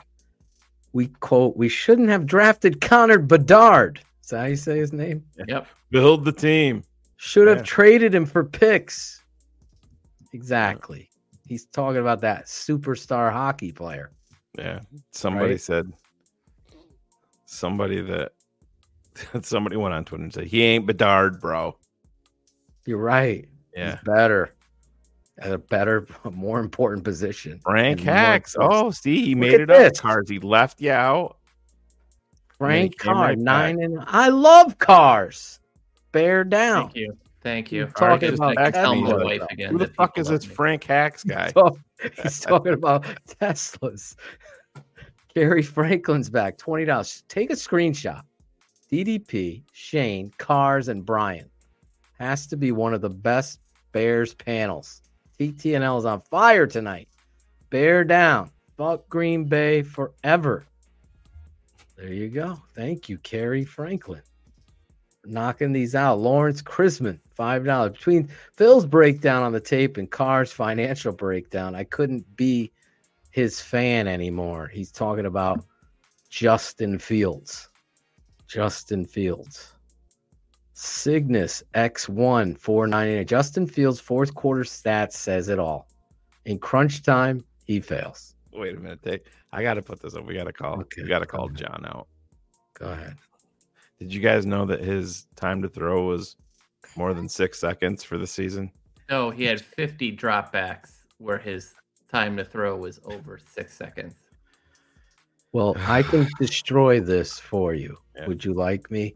No, because you're not. First, when watching, first it was he doesn't make plays within structure. Then it was you can't show me one play that he takes not in shotgun. We've done everything. Did it? So sorry, John. Well, the one thing about that, I really want to address it because there are people that are ignorant to it. Did he have any 6.9 where he broke his thumb and missed the next month? Like Justin Fields did? Watching Caleb Williams manipulate the pocket and buy himself time is completely different than a quarterback sitting in the pocket, afraid to throw the football in an NFL window. Those things are two different, and you have to understand football, not from Merrill Hodge watching a fucking television copy of a game. You have to watch the all 22 tape, and especially the coach's angle. Brian, Dan Marino did things as a non-athlete, I would say, non-athletic moving quarterback. He couldn't run, we'll say. He was an athlete. But in the pocket, he can step up, drop back, slide to the right, slide, turn his shoulders, and he just couldn't be sacked because he knew and had this ability to manipulate a chessboard in the pocket like nothing. And watching Caleb do this, it's next level. Like, he comes in without having to work on his feet. My father, the first thing he said, Shane, was what? Philip, he's got great feet. Yeah. He's got great feet. He could be a middle linebacker. This is actually interesting. Breaking news, Shane. Super chat from E90.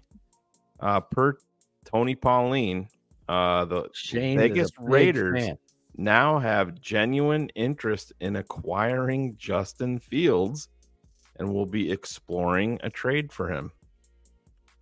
I know Tony's close to your neck of the woods, Brian. Do you have any insight on that? I mean, I know he's broke a lot of draft related news before anybody, especially with people and where they're going to go and where there's interest. But boy, oh boy, he ends up in Vegas with Luke Getsy, an offensive coordinator. That's gonna create some headlines.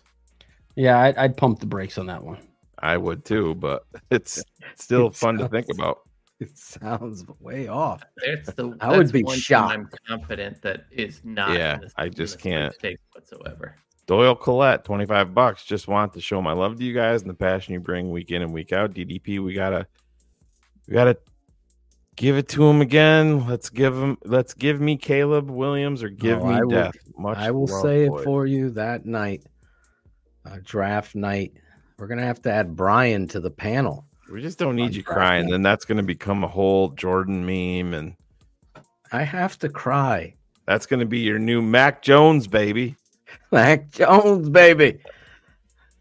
Gareth Tanswell, $13.99. Great show, guys. Some great takes from Brian. The mental side of the games. Thank you, Gareth. Winnebago Bears, yeah. Winnebago, bro. Fields gone, Williams all the way. Brian, I'm very grateful for your explanation on Fields' podcast interview. There you go. $4.99. Our guy Bill Wagner's back. Thanks, guys, and Sharif for some much needed common sense. Great to have Brian back on Keeping It 100, and we appreciate Cars joining in despite all the Justin Fields talk.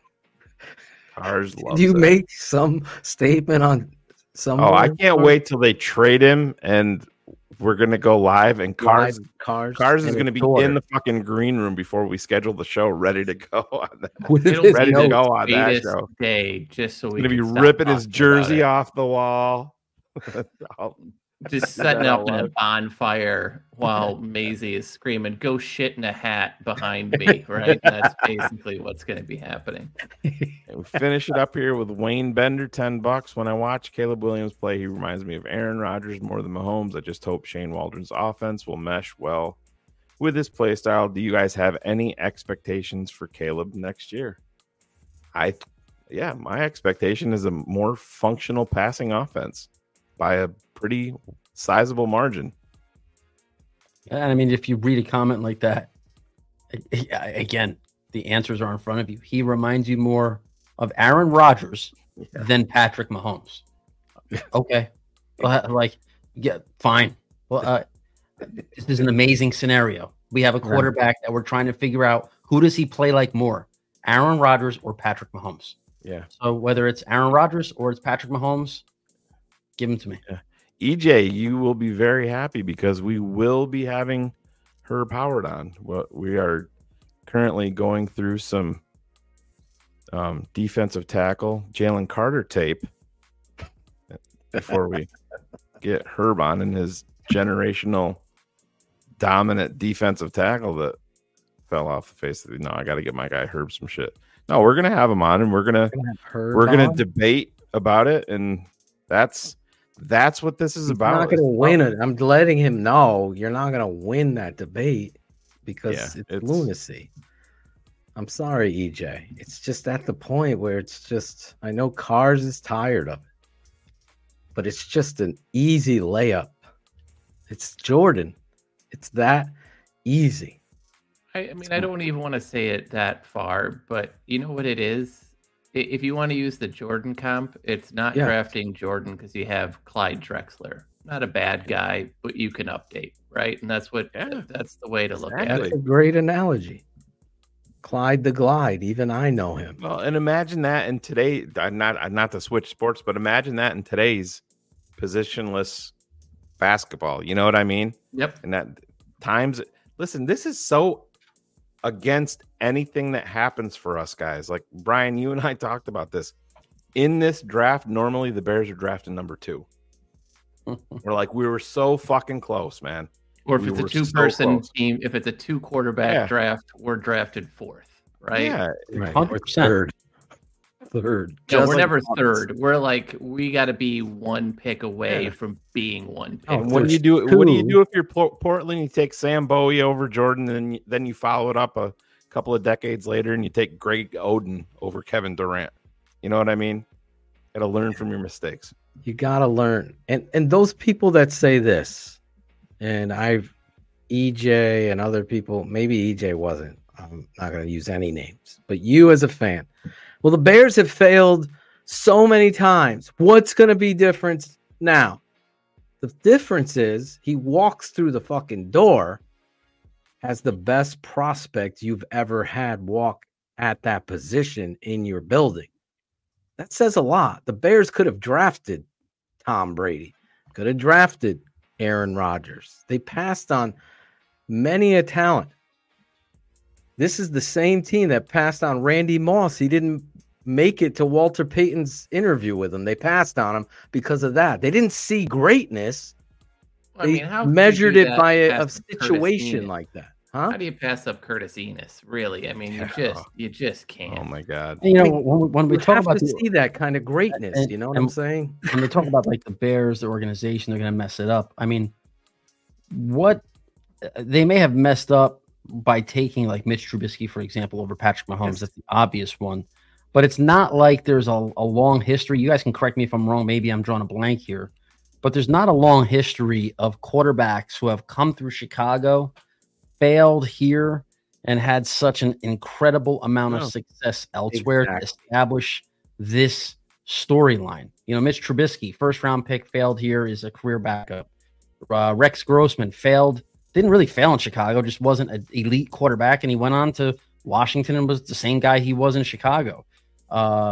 Cade McNown failed, period. It wasn't just because he was just an asshole. He just was not a first-round quality player. It is what it is. He's in one of those draft classes where he was inflated that way. Jay Cutler was okay in Denver, comes to Chicago, okay in Chicago, goes on to Miami, all right in Miami, wherever he ends up.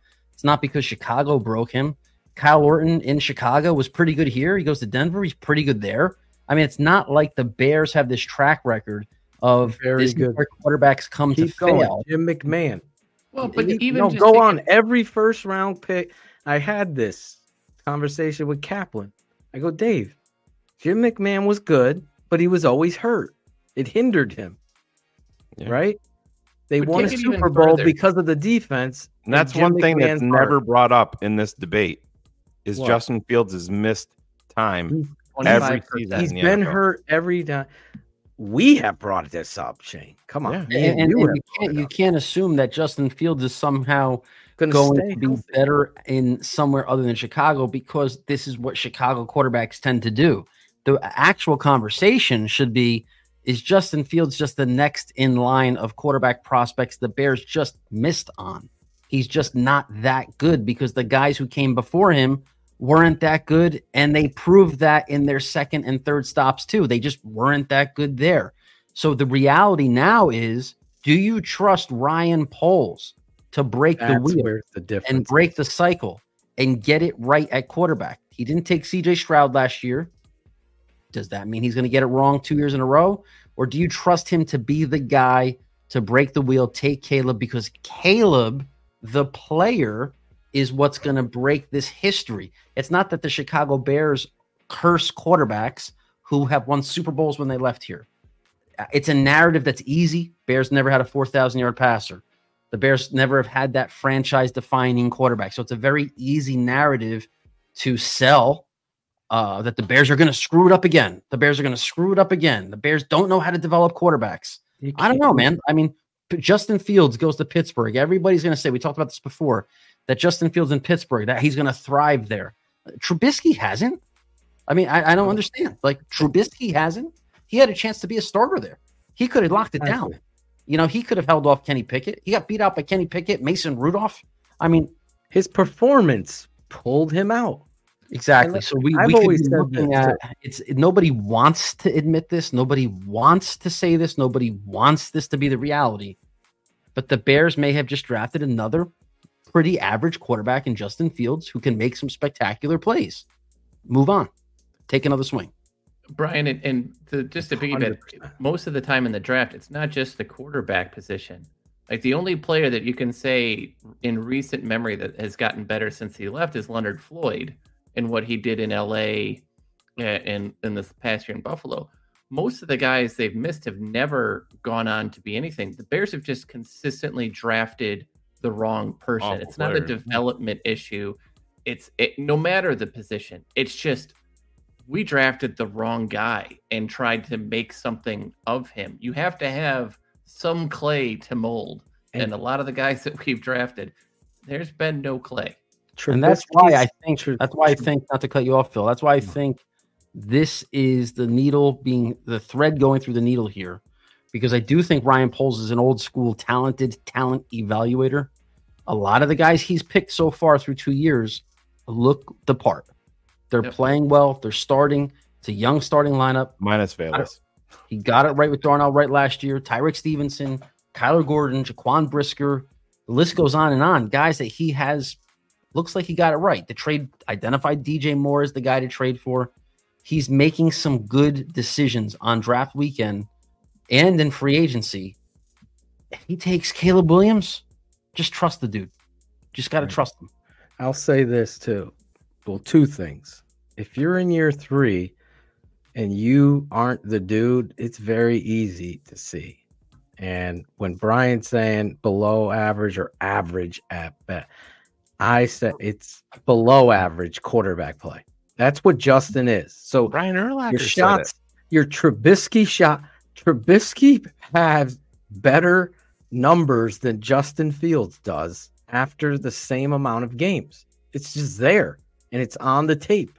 So the reality of this, it's just unbelievable how defensive you are when I'm sitting here watching tape of Justin Fields and it's awful. That's what it is. It's awfully disappointing because there's ability there to be good, but after 3 years, 39 starts, you ain't showing it. Don't give me the fucking center's the problem. It's you. It's fucking you. Make the fucking play. Throw the goddamn ball and make the play. That's it. And Justin has not done it. I don't give a shit about his RAS score, how many inconsistent. Oh, he made a great play there. Nothing has been consistent, and we've always been that way. And we can go toe to toe and watch tape. And Shane, of course, Ryan Cox sends us this Chase Daniel thing. Yeah. And Chase Daniel went on a rant, like defending Justin and Caleb's not it. Then, what is it? 5 days later, I'm watching Caleb tape now. Wow. You're watching tape now. Last week, you see what I'm saying? You're fraudulent. Yeah, right. You haven't watched shit. He watched Caleb tape today, and then he had a tweet later in the day saying, watching Jaden Daniels tape, he's creeping closer to Caleb for me. It's just manipulative bullshit. Right. Like, I would love anybody you can name all. You put all of them out there. Put all of them out there. Do I think Mitch Trubisky is better than Justin Fields? Oh. No. But on tape and the stats and what Mitch did here, he played better than it's undebatable. It's undebatable. Justin hasn't done it. Yeah. Brian, I know you've been awesome with your time and you gotta bounce here. I think we're getting ready to wrap up here too, but just Caleb gives us a chance to win the division. where can we find you, or anybody that doesn't know, where can they find you and what you got coming up? BearsTalk.com. That's where I do all my Bears content. I have the Bears Talk podcast. You guys, if you'd be so kind, hop on your favorite podcast provider, subscribe, rate, review. I also do a little Bears Talk live show on Thursday nights on YouTube. I'll be tweeting out info about that. I'll have you guys eventually hop on with me. I have Jeff Risden, USA Today's NFL Draft. Detroit Lions fan. NFC North old school veteran. So my goal tomorrow night is to get an NFC North rivals perspective on what is you want the Bears to have exactly. end up with that quarterback. Fuck no. It's going to be interesting to me to kind of get that from him to see exactly what the other fan bases think. Yeah. Instead of kind of get outside the Bears echo chamber, outside the Bears bubble. He's a draft guy. He's a Lions guy. So it'll be fun to get both perspectives. And on Twitter, handles there at Brian Perez NFL at the Bears Talk. I love coming on with you guys. Tonight was a really good mental health session. And like, EJ's on here in the chat. I can go back and forth with him on Twitter sometimes. I think he's a good example of a pro Fields guy who you can have conversation with. He can get emotional on Twitter like all of us, obviously. But I do think there are plenty of good arguments to be had. But let's just keep the core values, the Bears fandom at the front of the line and kind of work away from there. And, with Justin, somebody put up that question before, can the Bears compete in the NFC North or for the division with Caleb Williams? The Bears can compete for a Super Bowl with Caleb Williams, and that's why you take him number one. I said this last time I was on. You don't settle for good. You shoot for great. You don't settle for a division. You shoot for a Super Bowl. Justin Fields will keep you good. Justin Fields might win the NFC North. Caleb Williams will make you great. He can make you win a Super Bowl. So that's the difference. That's nobody's saying Justin Fields isn't capable of doing really good things. I don't know if he could do really great things. Caleb Williams could do really great things. That's why you go that route. You know why we need Caleb to do really great things? Because I bought this platinum blue Caleb Williams 1 of 1. There you go. Wow. It's a 1 of 1 right there, folks. There you go, man. Could be big. Going to build a house here in a couple years. There you go. So, I think to kind of put a ribbon on this for all the Justin Fields fans and Fields backers out there, it's okay to think he can be really, really good. And that's still not good enough to pass up Caleb Williams. Okay. Like nobody's hating on Justin Fields. It's just thanks. Especially not here. Let those other people manipulate truths. And to your point, like EJ, I love the dude. We're still friends. He's not one of those people that take this shit personally. The debate gets heated. Me and Shane had debates about Cole Kmet. For God's sake, heated ones weekly. Cars was getting fucking nervous. I'm sorry, I tuned out. I heard my name. What's up? Sam, again, quarterback wins are not a stat. If you want to say that they are, show me what Justin Fields' win-loss record is in the NFL. Go ahead. Exactly. But let's wrap it up there. Let's wrap it up. Couple more quicks. We got some late ones. Trues, $1.99. So if no top 3 wide receivers or Bowers at 9 trade down, it depends on what the offers are. I'm not bouncing just could have an offensive tackle there. You got to look. Right. I like Jared Verse a lot. Other people. Ryan's a Latu guy. I like Latu too. Yeah, I'm a if his health checks out. It's a loaded top 10. It's a little Mac, bro. It's a loaded top 10. If the Bears only had the number 9 pick, we'd be thrilled. So, to have that in addition to the number 1, I think you got to get a real sizable offer to move out. I think the Bears can really, really, really do wonders on offense if they keep the 9. I always say this to Brian's point, and I always forget to say it on the air here. Those people that talk about a haul, about trading back and obtaining more picks, that works only sometimes. When you have amazing talent, you can't pass on it. It's the same thing of looking at free agency and signing that one player that's going to change the whole context of your football team, just like Montez Sweat did in a trade. And with this first round, and the math doesn't lie. You got 3 quarterbacks who are going, 3 wide receivers who are going, 2 offensive tackles who are going, and Brock Bowers. So the Bears are guaranteed 2 of those guys. So I took Brock Bowers in my mock. I took Caleb Williams, obviously number 1. I ran, sprinted, did a backflip, landed at the podium next to Tony Medlin, and we both handed in the card for Caleb. And then I came back with Brock Bowers. Do you think Brock Bowers is a luxury pick for the Bears, as it was referred? I think Bowers would be a great pick. I think Bowers is. I mean, he would be the number 2. What's better for your young tight end than to have 2 security blankets at quarterback? Luxury. I call it a fucking like a shot across. It's a knockout pick. Giving him a fucking big ass binky to keep him safe. You know what I mean? This dude could play wide receiver.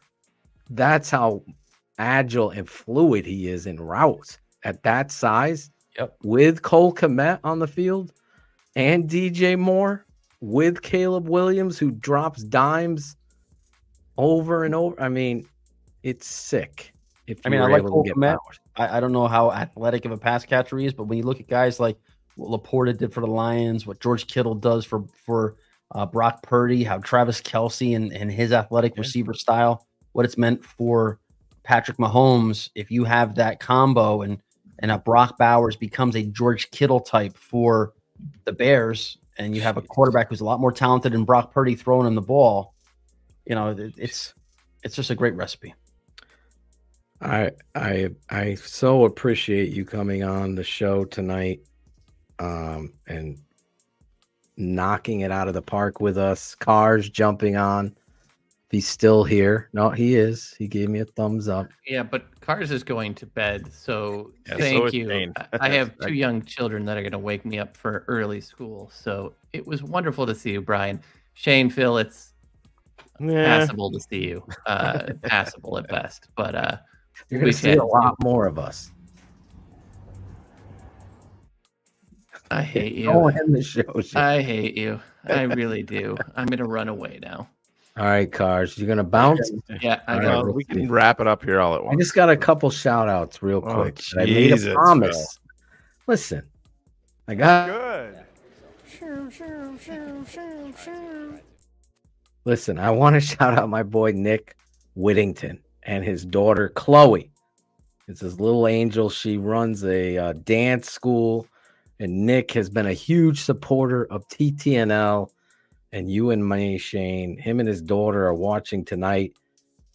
He got some TTNL swag. He's getting a Caleb Williams hoodie, but he's wearing a Wu-Tang Bears hoodie, which I love.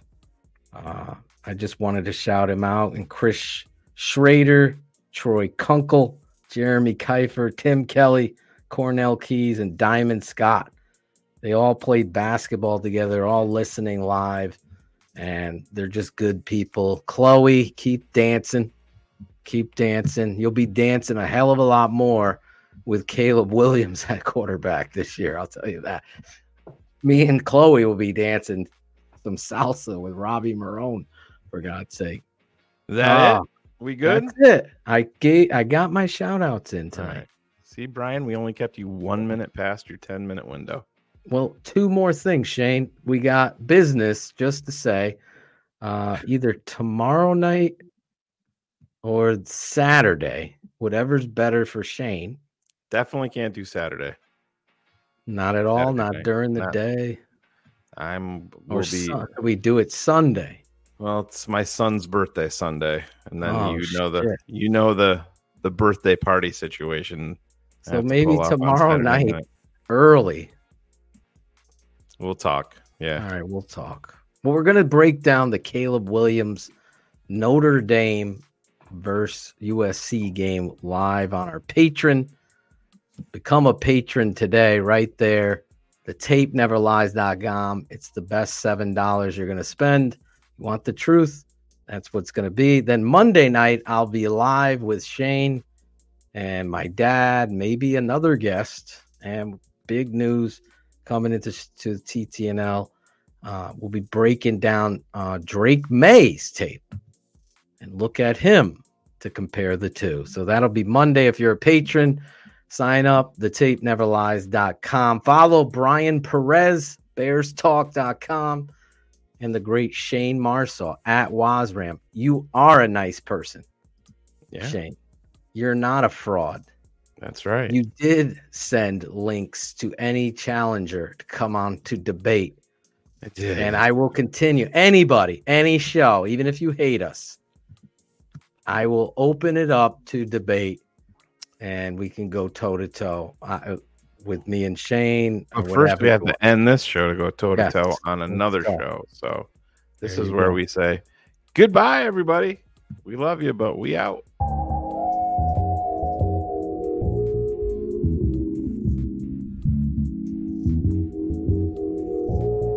Hey, fuckers, this is Brian Erlacher, and I'm keeping it 100 on the Tape Never Lies Network. Tape Never Lies Network, The Tape Never Lies. Keeping it 100 like I'm keeping it 100 when it comes to the Bears. I think the tape never lies, right? The tape never lies. Never does. Not smart. Get in your hat and get the hell off the field. Lauren Cox from Locked On Bears, and I'm keeping it 100. You guys know the tape never lies. Hey, this is David Kaplan. Listen to me. You want to learn football? Listen to my guys, Phil and Shane. Keeping it 100, the Tape Never Lies Network. Courtney Cronin, beat reporter covering the Chicago Bears for ESPN and ESPN.com. And I am keeping it 100 on the Tape Never Lies. I'm Raymond Harris, the Quiet Storm, a.k.a. Ultraback, and I'm keeping it 100 on the Tape Never Lies Network. Home of the greatest Chicago Bears fans on earth.